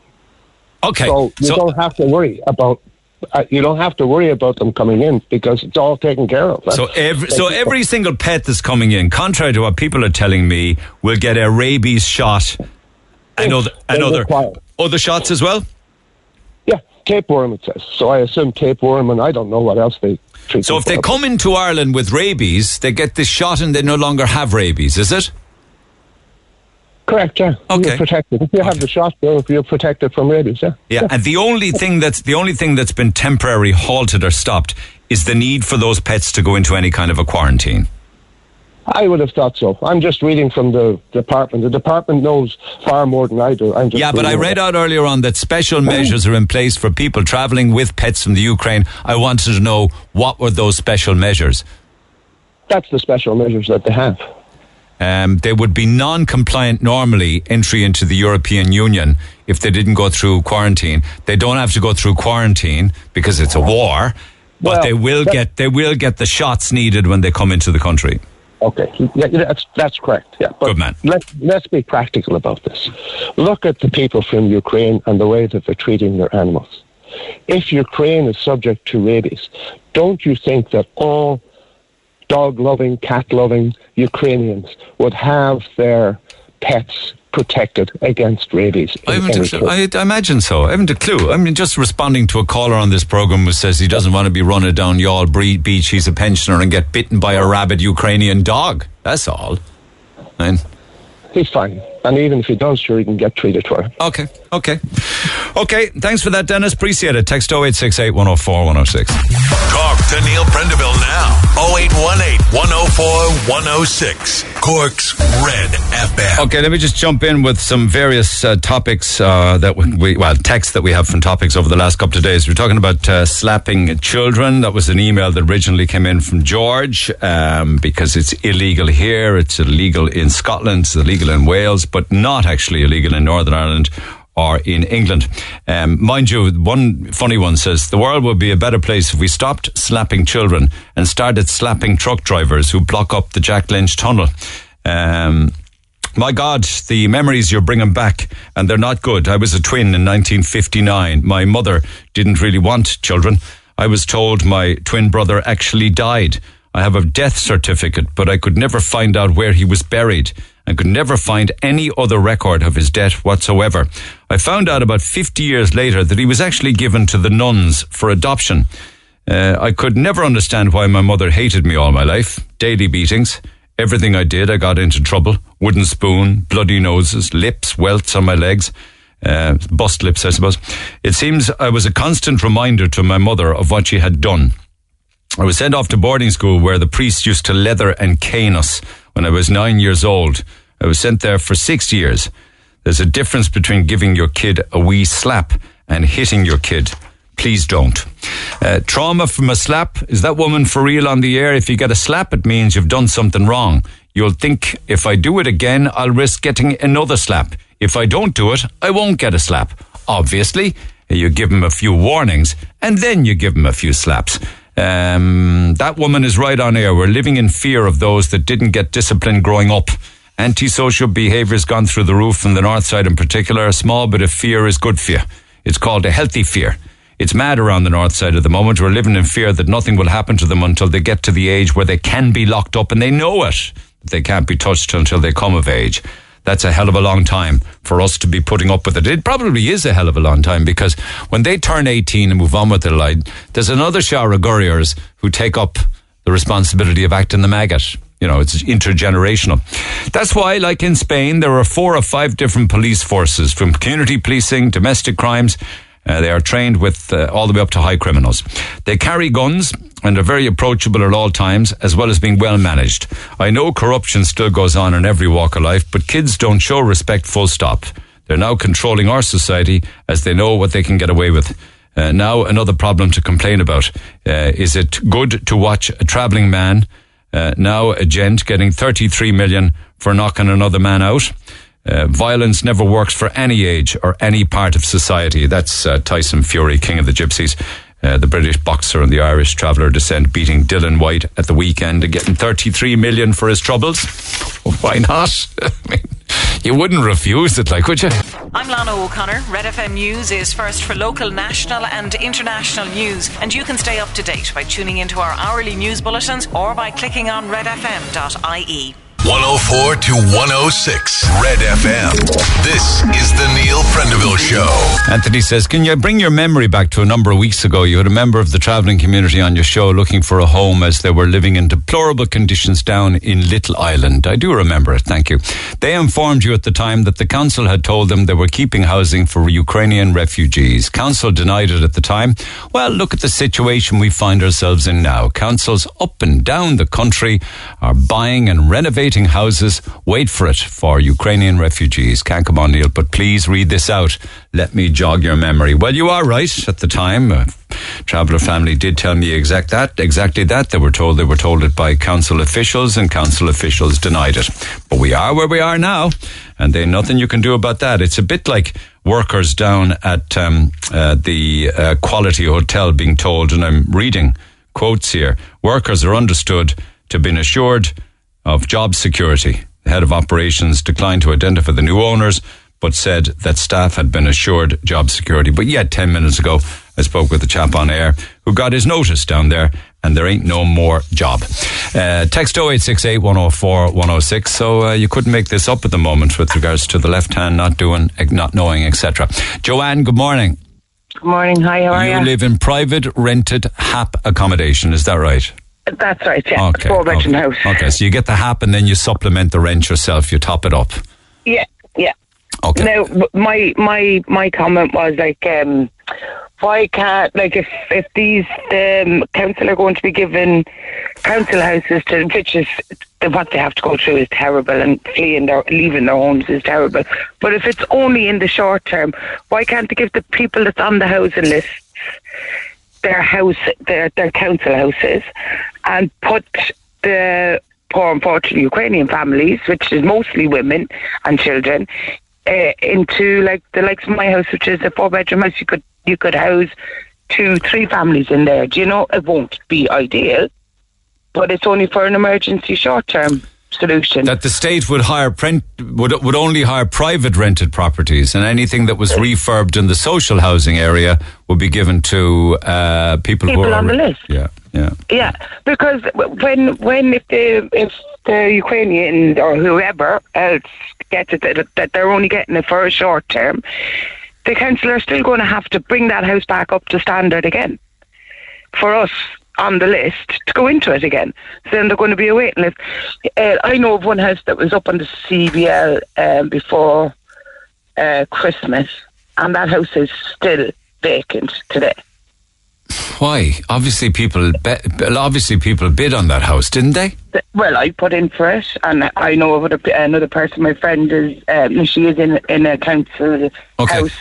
She's got 4 kids, but she's only in a 3-bedroom house. Her youngest is autistic, so she's looking for a bigger house. And again, that would have suited her in her actual estate. But they're saying she's adequately housed.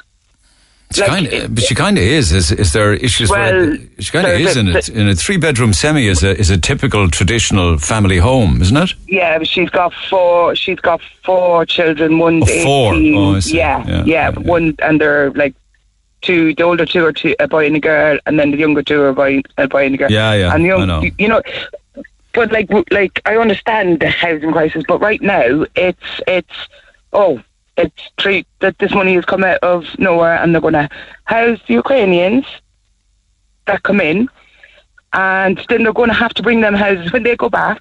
If they go back, they're going to have to bring them houses back up to standard again.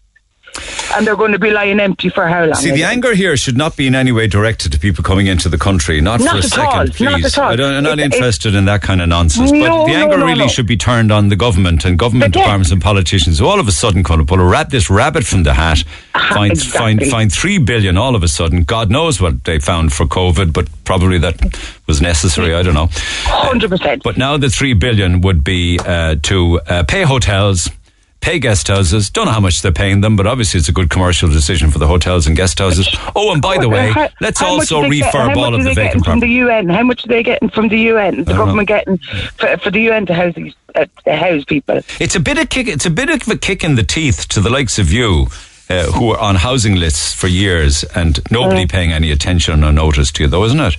I'm adequately housed. I'm fine. And I'm not going through any traumatic, thank God. But I don't have my own house per se. You are, but you could be out in 6 months' time if you got notice, or 12 months. This is it. And I don't want to even say too much because my lease was up. I haven't renewed my lease, so he can just give me 30 days notice, which he won't. But I hope not. Well, you better renew that lease. Yeah. But I think it would happen. I think they automatically do it 5 yearly or something anyway. But it's all government, and it's all paperwork, and it's all bureaucracy, or whatever that word is. I can't say it. It's to keep the fat cats fat. But why would houses be put up on the CBL and them not ready and not handed out? But were they not ready? No, were they not ready? But sure, why was it put up on the CBL then? They were ready. They must have been ready. This is May. This is pretty much May now. That's 6 months ago. Why have they not been? And I rang specifically about this house, and they told me that house was allocated. That was in January. It's allocated, but this is 6 months later. But why haven't they moved in? And there's nobody moved into it. And that's only one house that I'm 100% sure about. All right. Okay. But now they'll be able to fast track it. Well, that's where the anger should be, the ability to find the money to fast-track a system that was broken all along and nobody had the will nor the way to do it. And even like some of these houses that have been, they moved on to other houses, they strip things out and bring it back to bare. because they have to have every house the same. Why waste all that money? I know. That'll probably change now, you know. Whatever's being, it should have always been that way. If it was habitable and perfectly functional, leave it alone. Yeah, exactly. Right. But no, they have to have more paperwork to do and more, keep the fat cats fat and give them some jobs to do. My heart goes out to that poor man that Jed on before as well, that lost his job in the kitchen. But it's gone off what I was talking about. But if he was on a 12-month contract, surely to God he should have some legal. I don't know what the situation. All I know is that we're told that the jobs were safe, and he says he's a staff member that was let go. It's very unfortunate. Thanks, Joanne. If you came late to the programme, I was telling you this morning of a chap who was in touch who knows different construction companies who are employed by the council, so they bring local authority housing back online, for want of a better term. He says, I know of quite a number that have been done in the past 2 years, and they still remain vacant. Here are some examples of the vacant properties. One is a 6-bed in Mayfield. Another is in Glencree Crescent, which is a one completed property, 2 years and still unoccupied. There's currently one in Shannon Lawn, one in Lagan Grove, 2 in Annerley Grove, 1 in Ballinderry Park, 2 in Cloyne, all done by one particular construction company in the last 2 years, but none of them handed out. There are 3 others in Youghal that are just finished, and 5 in the middle of completion in Cove and Carricktool, and none of them as well have been yet handed out. And that's just an example from one punter who happens to know of one construction company in isolation, just exclusively doing work for the council on properties that are finished and still not let out. Paddy, good morning. Hello, Neil. That woman there was after saying a lot of what I was going to say. But what I was going to say, really, the point I'm making is that I'm all for housing everyone. The Ukrainians should be housed and the Irish should be housed. Everyone should have a roof over their head. But what's going to happen is now, in my opinion, and I think I'm living in the real world, Ukrainians, we say they get a house here now, and they're here for, we say, 2 years, and they decide to go back to their homeland again then after 2 years living here. What's going to happen to their house then? Where's that they were living here in? What's going to happen to that? What will happen then straight away? You tell me, because... It'll be boarded up, Neil.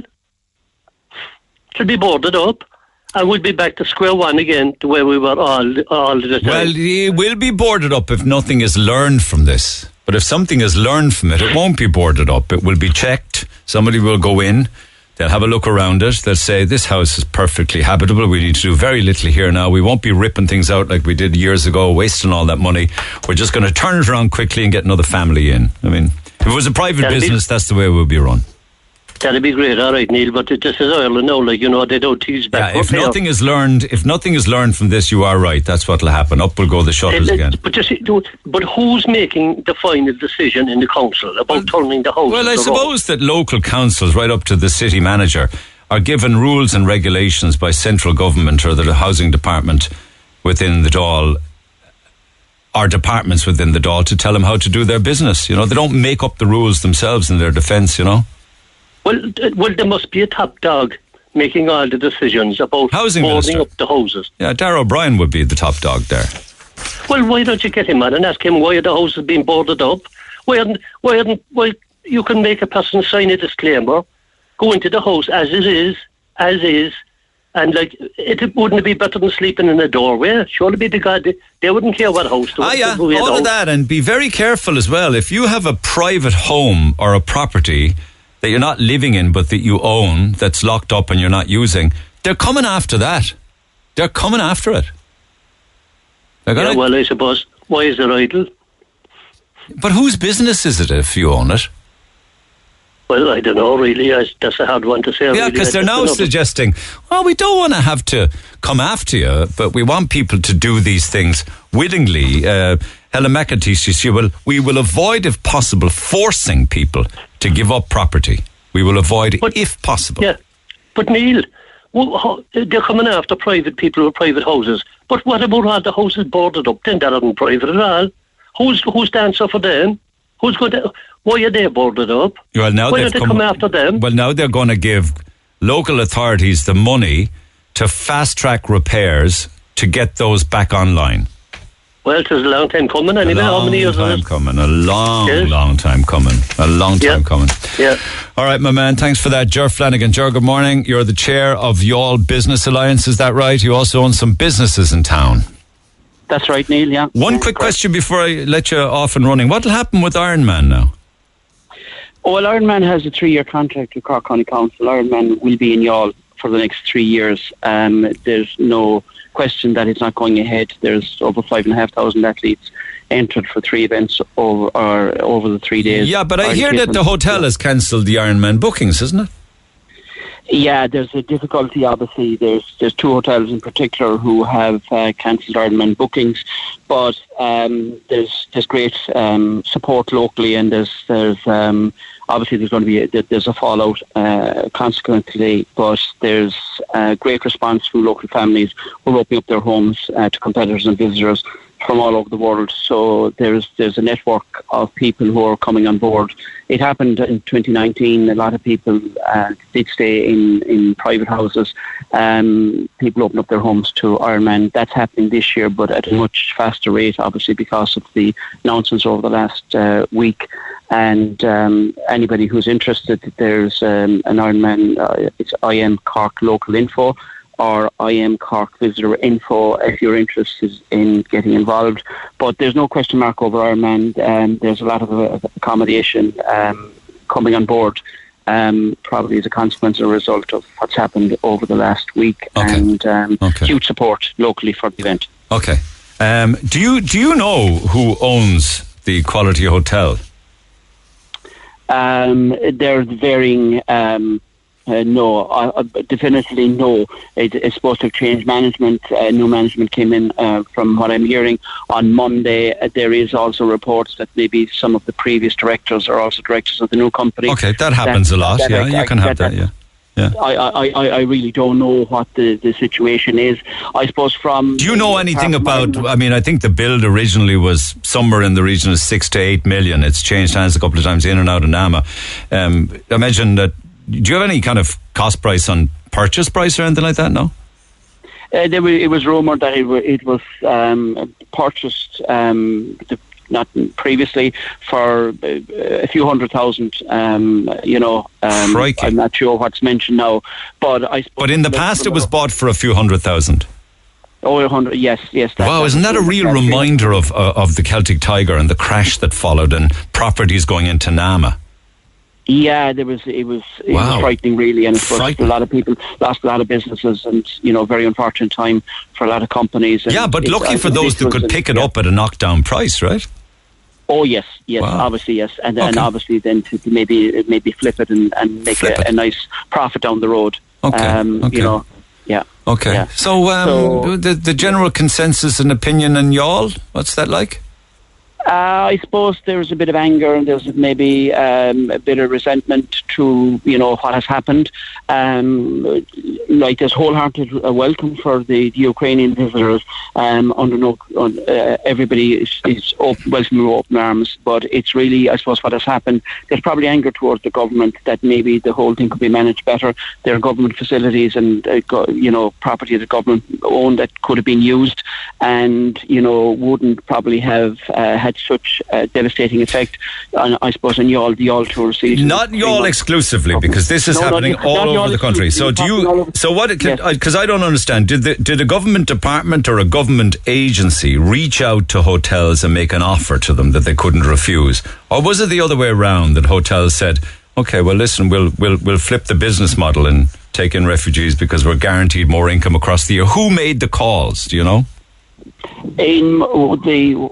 What I have heard, and I just, it's only hearsay, that it came through government and through probably the council's corporation, Cork County Council, that accommodation had to be found quickly at a local level, and they looked at hotels, they looked at other accommodation providers, because obviously there was an urgency to house. So it was local councils and government made direct approaches to hospitality. Yes. That's my understanding. Okay. But I don't have, Okay. But it's not just y'all. It's not just Ireland. No, it's not. No. Like there are Ironman events who are affected all over Europe because of this. Other countries are taking in Ukrainian refugees in other countries, and they have similar problems with accommodation for events as well. Okay. What? But will it have an impact on tourism this summer? It's going to be a huge impact on tourism because we had 3 hotels in Youghal, and 2 of them now are not available for tourism. We're a tourist town. The boardwalk is a huge draw for people, day trippers, as well as people staying for longer periods of time. The Greenway is about to open. There's rumour some of it may open this summer. And again, it'll have a knock-on effect in East Cork. People won't have accommodation in Youghal, so they'll go elsewhere if they're going on a trip. So it's going to affect all the local businesses, anybody, restaurants, cafes, irrespective of what you're doing. It'll have a knock-on effect definitely in Youghal for the summer. It's unfortunate. Okay, maybe an opportunity for people to get involved in Airbnb, maybe, do you think? Yeah, there's a huge opening for Airbnb, and I suppose we didn't have huge amount of accommodation to start with, and there's definitely an opening for Airbnb, maybe a park for camper vans, glamping pods, all of that type of accommodation. Huge demand for it because, as I said already, the boardwalk, the longest coastal boardwalk now, is a huge attraction, a huge draw for the area, as well as all the other amenities. There's fabulous facilities here in East Cork and in Youghal in particular. And it's a lovely place to visit, and it would be nice if people could stay maybe 1 or 2 nights extra, or You got it. Okay. Big up East Cork. It's a beautiful place. Thanks for taking the call, Ger, chair of the Cork of the Youghal Business Alliance. Now, talking about beautiful places, I meant to mention this yesterday, but I ran out of time. When the sun is shining, there's no more beautiful county in Ireland. And I travelled up on Sunday to Fermoy. It was a beautiful day. It was such a mild, warm day. The sun was shining. I hadn't been in Fermoy in years. In fact, it was incredible to drive into Fermoy, because it reminded me of when we all drove through Fermoy on the road to Dublin, because you went right through it and over the Blackwater and up the hill and continued on. Of course, now you have the motorway, so you miss beautiful towns like Fermoy.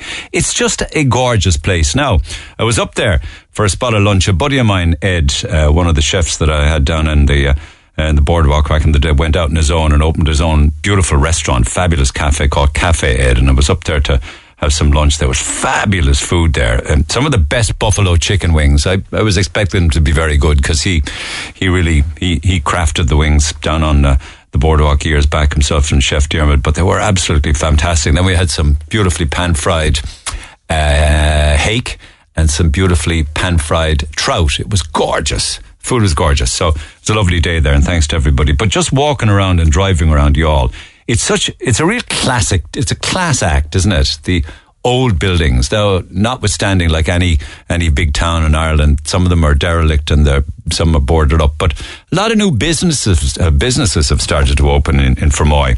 And I also noticed a lot of signs up looking for staff wanted, in lots of different shops, doing lots of different things, of aspects of retail and tourism, looking for chefs and people working kitchens and hotels. But it was very, very busy on Sunday there. Lots of people around, lots of families, sun was shining.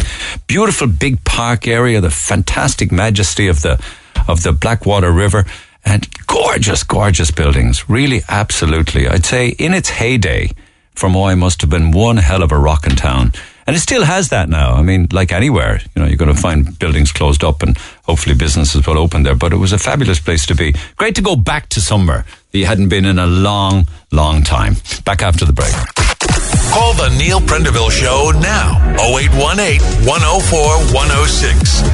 Red FM. Just with regards to slapping children, the Christian Brothers were the paramilitary wing of the Catholic Church. Says a texter here to 0868 104 106. Neil, no child is bad from the beginning. They only imitate their atmosphere and their surroundings. Morning, I was listening to the Two Norries podcast. They're 2 former prison inmates. People, can turn their lives around in prison.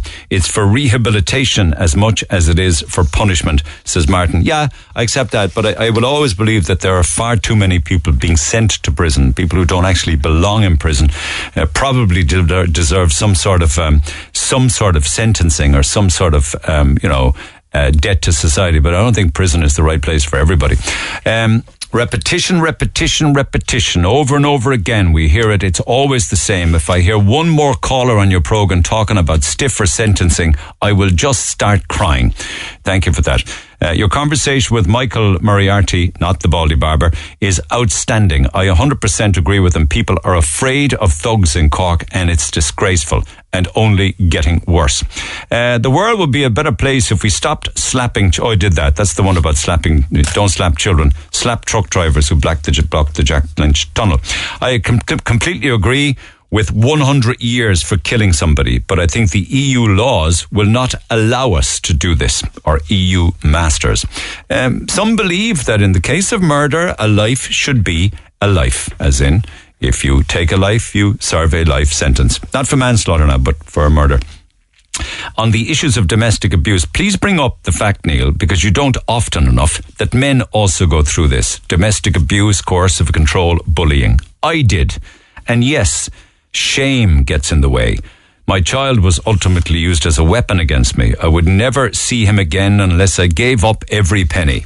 Yes, shame won till my son got to a certain age. I had over a dozen years of absolute hell. You know, this is so sad. I've been going through this with physical abuse for over 6 years now with 2 small children, but I mustered up the courage and now he's in jail. Court tomorrow, which I'm nervous for, as I'm just a soft touch. But this lady on air with Neil and her story being shared has made me feel so much stronger. And it can make you feel much, much stronger. How did you get on in court? Because I believe the court case, you know, you sent me that text yesterday, so the court case is today. I was with my now ex-wife for many years. By the end, my confidence was in pieces. I was constantly put down and told I wasn't good enough. I was paying most of our bills, as a husband does. Then I'd be called tight because I hadn't any spare cash. I pay maintenance now for my kids and I personally have absolutely nothing left. It was always like that, but it built up and got worse and worse over the years. And that's it again from another man's perspective. Don't give out my details. I would like to raise the fact that when it comes to coercive control, there's actually no protection whatsoever for the adult child of an abusive adult. It's a scary place to be, and there's absolutely no protection whatsoever. There's protection for the adult parent of the adult child, but none the other way around, which I find bizarre considering plenty of adults have had trauma or abuse in their childhood. And one final one, tell that lady on the air that I too went through something similar and felt the same way, and I got massive help through therapy, which is available through the HSE. Trauma counselling is available. You can get a referral from your GP and it will let you to move on from the trauma in your life. My life has completely transformed since doing so. The memories are no longer there. Sorry, they are there, but his name and his memory no longer impact my life in any way regarding anxiety or distress, or being distressed, I suppose is what the texter is saying. Anxiety and distress. And just 1 or 2 different topics then. I'm surprised that you would make such a throwaway comment earlier in your program about the risk of being shot in America by a cop, particularly if you're black. I think those kind of comments from you aren't helpful and do an injustice to the American police force. I don't want to make this or anything about race, but for the record, can I remind you that more white people are shot or killed by cops in America? Thank you for that. Richie's talking through his rear end. Refugees do not have access to welfare payments. They receive a payment from the state called Refugee Support Payment, which is €38 per adult per week and 27 per child. I believe the EU is using a disaster fund to financially support the cost to EU countries who take in refugees. You're suggesting there that we are not coming up with the 3 billion ourselves. We're getting it from the EU. Even if that were true, where do you think the EU gets its money from except from EU members? Where do you think EU members get the money from except through taxpayers? And I'd have to double check because I don't believe that refugees coming from the Ukraine are getting a refugee support payment of €38. I believe refugees coming from the Ukraine as adults are getting PPS numbers and can claim full social welfare of just over €200. That was my understanding of it last week. Unless that's changed, I certainly can check it out. Anyway, text 0868 104 106. Calls on the way. The Neil Prendeville Show on Cork's Red FM. Our phone lines remain open after midday. 0818 104 106. Hi, Rebecca. Yeah, good morning, Neil. Thanks so much for getting in touch. You have a bit of a sad tale to tell about the predicament you find yourself in with, is it your husband and your child? Well, it's more so me and my husband right now because my child is actually with a friend at the moment. In Holland, I believe, is it? Yes, indeed. Okay. So I was just trying to piece together your backstory. You married in Jamaica, is that right? Yes, indeed, we did. Okay. And then, but you had a council house in Cork at the time, is that it? Yeah, I had a council house in Cork at the time. Were you in that on your own? Yeah, I was there on my own. Okay, for reasons that we can't go into now, you alerted the council that you could no longer remain there, is it? Yes, okay. And that I was requesting if I could switch or have a transfer. Okay. And I was told that wasn't the situation at all. Okay. And how long did you have the property? I think I was there for about a year. And did you almost a year. Did you give it back to them or did you just leave? Well, I had no choice but to, because I was fearing for my safety and the safety of my baby, so I had to go. Okay, so I went then to the Netherlands just for the safety of myself and my child, you know. Okay, and then in the Netherlands, what happened there? Basically, in the Netherlands, you know, I was bouncing around from place to place, trying to find safety and stuff, and my friend put me up for a little while, but they couldn't keep me and my husband on. So basically, we were left without anywhere to go, and we just asked my friend then could they mind on to the child, so as we could actually come back to Ireland to try and stabilise stuff. And that's so where we you could are have now. A house and yes, indeed. But previous to that, you did go to Jamaica. I can't understand the timeline here. You had a property in Cork, which you left last year, but previous to that, you were in Jamaica in 2019, getting married. Yeah, just on holidays, you know. Okay, you fell in love. Yeah, basically. Okay. Well, I knew him from a mutual friend, so we just kind of got together. I think after half a year. Okay. Yeah. And then he left Jamaica, came with you. And he came up to the Netherlands, to us. So you and your husband are now in Dublin, yes. And your child is still back in the Netherlands. Yes, indeed. Okay. Why Holland did you have friends there, or did you know people there or something? Well, I just had fled Ireland for the safety of me and my child, and you know, I went to the Netherlands then in hope that there would be some form of sanctuary there for us.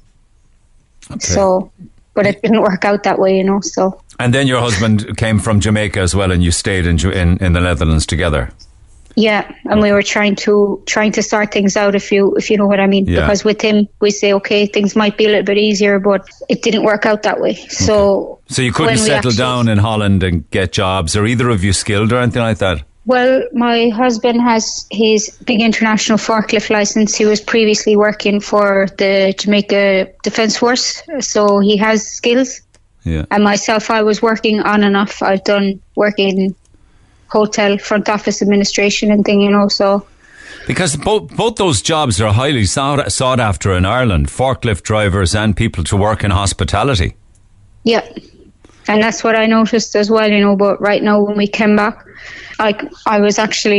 we were up at Dublin Airport. We stayed there for 2 nights. We were trying to find somewhere to stay because I'm sure you're aware it's not an easy situation to be in when you come back to Ireland and you've nowhere to go. Yeah. Were you in Dublin Airport with refugees? No, we were just staying in the terminal, the arrivals terminal. For 2 nights?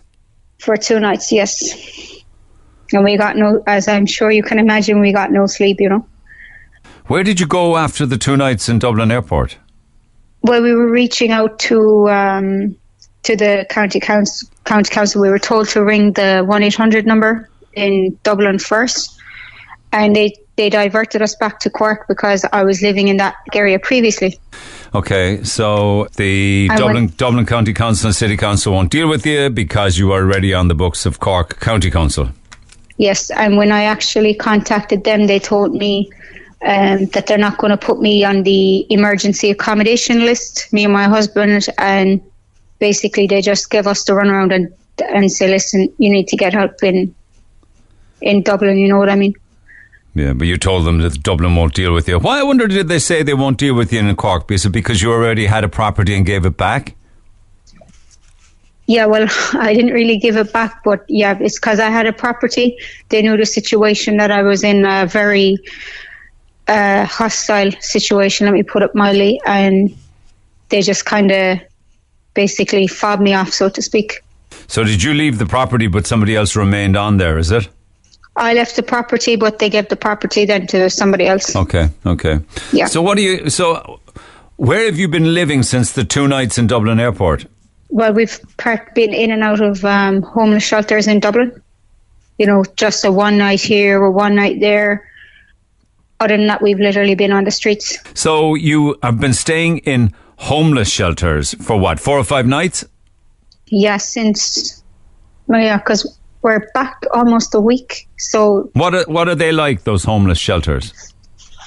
Well, the last one I was actually staying in for a few days was actually quite nice, because, you know, there was just 2 people in a room. It was like a little house that was shared with a few other females. Yeah. So it wasn't too bad. But the vast majority, you have a lot of people in there, and as I'm sure you're aware, they're not the most pleasant places to be staying. But when you have no other option, you've no other option.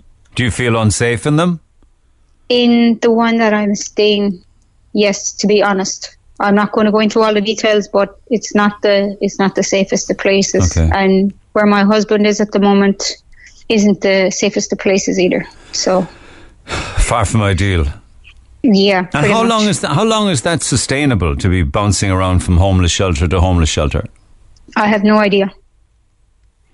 Because neither authorities will deal with you, you can't get bed and breakfast or a hotel room or anything. They're refusing all of that. Yeah, they're refusing all of that. Because they keep diverting me. That one say they can't deal with me. This one say, okay, you were already on the housing list and you let that house go, so we're not going to put you on the emergency accommodation list. And if you go on any list, it'll be a housing list where you'll be at the back of it. Exactly. Okay. And tell me, would Holland be a better option for you? I mean, or would Jamaica be a better option at this stage, seeing as you believe Ireland has turned its back on you? Well, for us, going to Jamaica isn't really an option. We're just trying to get ourselves established so as we can work, we can find our own place, and really settle down for the sake of the family. Whereas if we go to Holland or Jamaica, that don't really make things any better. Do you have family that can help you out in any way? That's something I can't really go into. Yeah. Okay. Because there's a situation there, a legal situation. So. Okay. I don't know what your next step is. There's an awful lot of people crying out for properties and looking for homes and on eviction lists at the moment as private tenants. Their properties are being sold by landlords. The housing list has thousands on it. What would you like to see happen?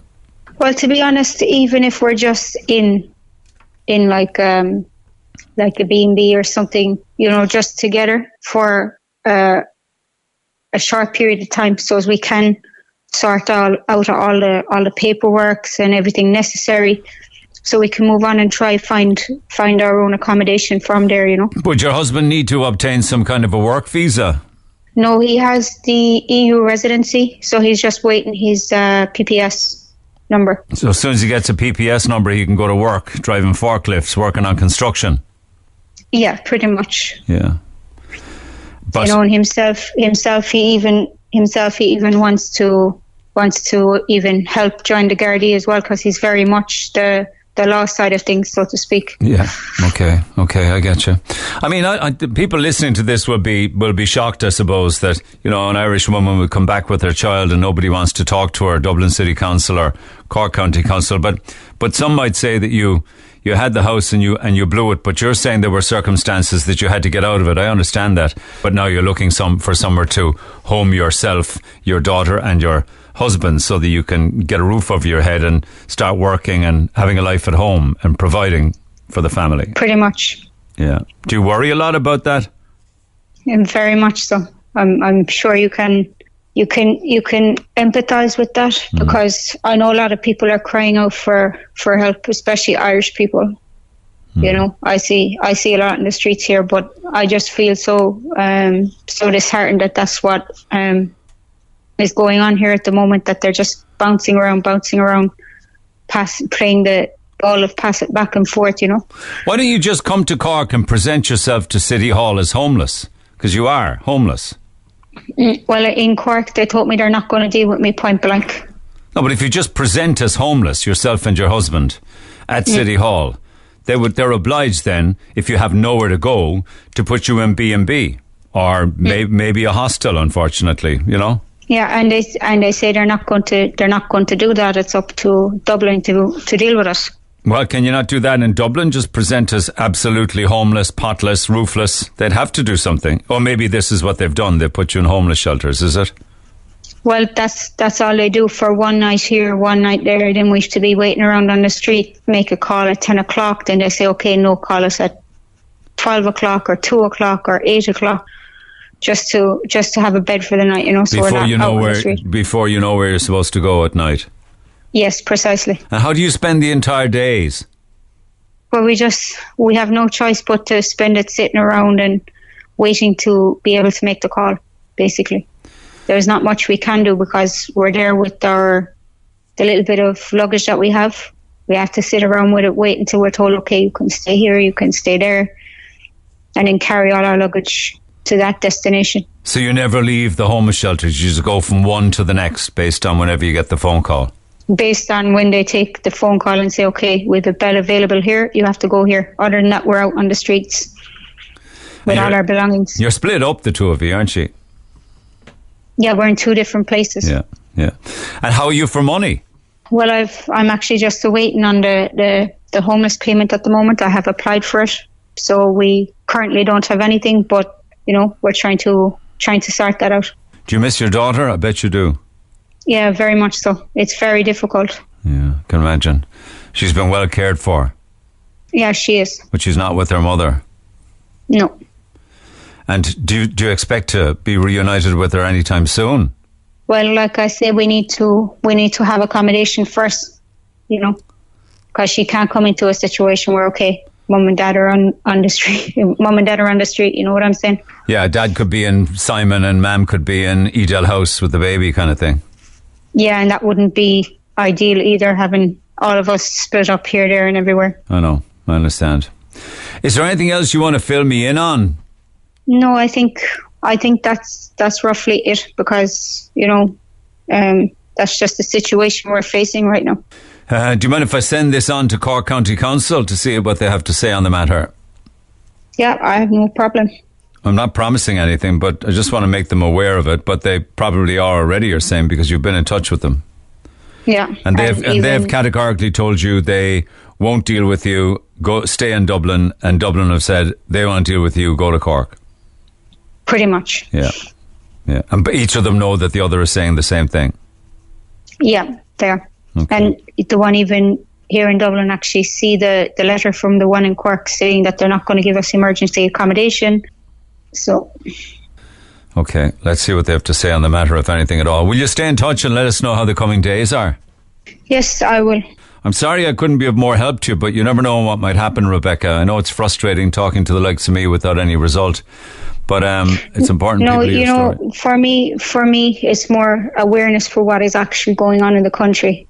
You know. Do you feel bitter that it's hard for one of our own, as the fella says, an Irish person, not getting help when others do? Well, to be honest, I don't feel bitter. I just feel more hurt and betrayed by the country, you know, because what happened to helping our own. Okay, all right. Thank you for that. Do stay in touch, will you? And I'll be back to you if I have any updates. Okay, that's perfect.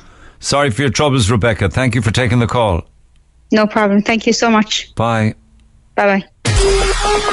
Talk to Neil Prendeville now. 0818 104 106. Cork's Red FM. Okay, last bit of business for now. The countdown continues. Ed Sheeran's finished with Dublin. He's done his gigs up there. He's on his way to Cork. I believe they're starting to put the rig together, I'm told, anyway, down at Páirc Uí Chaoimh. And I've got a quick opportunity to catch up with the promoter behind all the gigs, the one and only Peter Aiken. Peter, good morning. How you doing? Not bad. Good. Give us all the goss. Is he in Cork? Where is he? Where's he staying, incidentally, Peter? I'm not sure. I'm not sure where he is. He's in Ireland anyway, but I'm not sure where he is. I think he's having a couple of days with the family. Yeah, because he's over with the wife and his child, isn't he? And I think he has Cork family, I think, doesn't he? Wexford, I think. I read somewhere yesterday that he's got family in Cork, and he says, I'll go and see him in Cork and Limerick and places like that. Yeah? Maybe so. But he's definitely having a few days break. He did, the two shows where he was exhausted after them, as you can imagine. First time he's performed in, nearly 4 years, I think, so he was exhausted after it. You never know until you get on the stage. You can do all the rehearsals you want. It's like playing football. You never know until you That's just it, yeah. I was talking to Phil Burke here, who went up with the breakfast crew. He says the sound is awesome and the lighting rig is incredible. It is. It's I've never seen. I know it's my job to promote, but it's no spoof to say that it's the most spectacular show I've ever seen, ever. Really? Yeah, it is. The way the lights are, the way it's in the round. There's a perfect view for everyone. The sound is pitch perfect because it's in the round, And that will be replicated 100% in Páirc Uí Chaoimh, will it? Oh yeah, it's going to look amazing. It's going to look amazing in the park, and it is spectacular. It's one hit after another. Yeah, he does everything from his traditional stuff to folk type of, like singer-songwriter to hard rock to hip. You were quoted during the week as saying he is the biggest music star in the world at the moment. Yes. Yeah. Well, there's 7 of the songs that he plays have over 1 billion streams. I don't think there's any other artist in the world that's even close to that. I know. We're just delighted to have gigs back, whether it's Ed Sheeran or whether it's the return. Welcome back to Live at the Marquee, incidentally, as well. It'll be great. Can't wait to get back. We've got the biggest female pop star coming to the Marquee with Olivia Rodrigo. Oh man, there's got to be tickets knocking around, but that's a complete and utter sellout. My head is wrecked. I know that, but it's great for us. When I look at all the tour dates of what she's doing around the world, and I just see, she's playing all these massive stadiums in America, and then I just see the Marquee Cork. It looks great. It does, doesn't it? Along with Simply Red, Riverdance, Coronas, Pet Shop Boys, Christie's back again, Tommy's back again. Yeah. Crowded house. The phenomenal, that's Joanne McNally, That's right, she's playing a storm, isn't she? Unbelievable. 50 nights in Vicar Street, and she sold out the Marquee in a day and a half. Yeah, I think she did at least a fortnight in the Everyman. It's brilliant to see. I think she did 12 nights in the Everyman. It's unbelievable. Great to be back. I know that Ed likes to do a bit of socialising and hit a couple of pubs. Will that happen on Leeside, do you think? I don't know. I can't speak for him, but Ed is it's hard to come down after a show that he does. It's very hard to come down after it. So who knows where he'll end up? He goes, he's his own man, as they say. Yeah. Well, we can guarantee the weather for you anyway. That's for sure. You're going to get both days and nights dry. It looks like it's going to be great. It's going to be great, and we can't wait to get back. And the show's going to get better and better as it goes on, because like I say, Dublin was the first show and it was amazing. So I'm really looking forward to it. I'm just arriving into Cork at the moment, so it'll be great. Good man. Do you expect more ticket sales between now and the off? I think there's still some for the Thursday night. There's some Friday night. Yeah, the Friday. There's a few around for the Friday night, but it's not. I think there's such good feedback, and a lot of people from Dublin, and the people who had attended the show in Dublin have snapped up tickets as well. So I don't think there'll be much left come Friday afternoon, That's brilliant. Well, we love the buzz, and you're all more than welcome. It's going to be 2 great days and nights on Leeside. Great to catch up. Talk soon, Peter. Take care. All the best. Peter Aiken. Don't know where he's staying. Where would you think, if Ed Sheeran now was staying in Cork, where would he stay? You can say your Hayfield Manors, can't you? You might say them, maybe you might say Castlemartyr, you might say Fótar, places like that. But I can't help but thinking, if I'd skin in the game now and anybody asked my opinion, I would say the Montenotte, wouldn't you? It's got the beautiful, beautiful views right down onto the city and the river and the whole panoramic view.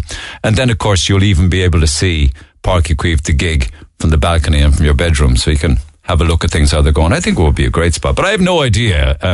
The rumour apparently doing the rounds is the Kingsley, but more than that I can't say. I'm out of time, guys. Lines will stay open. Text 0868 104 106.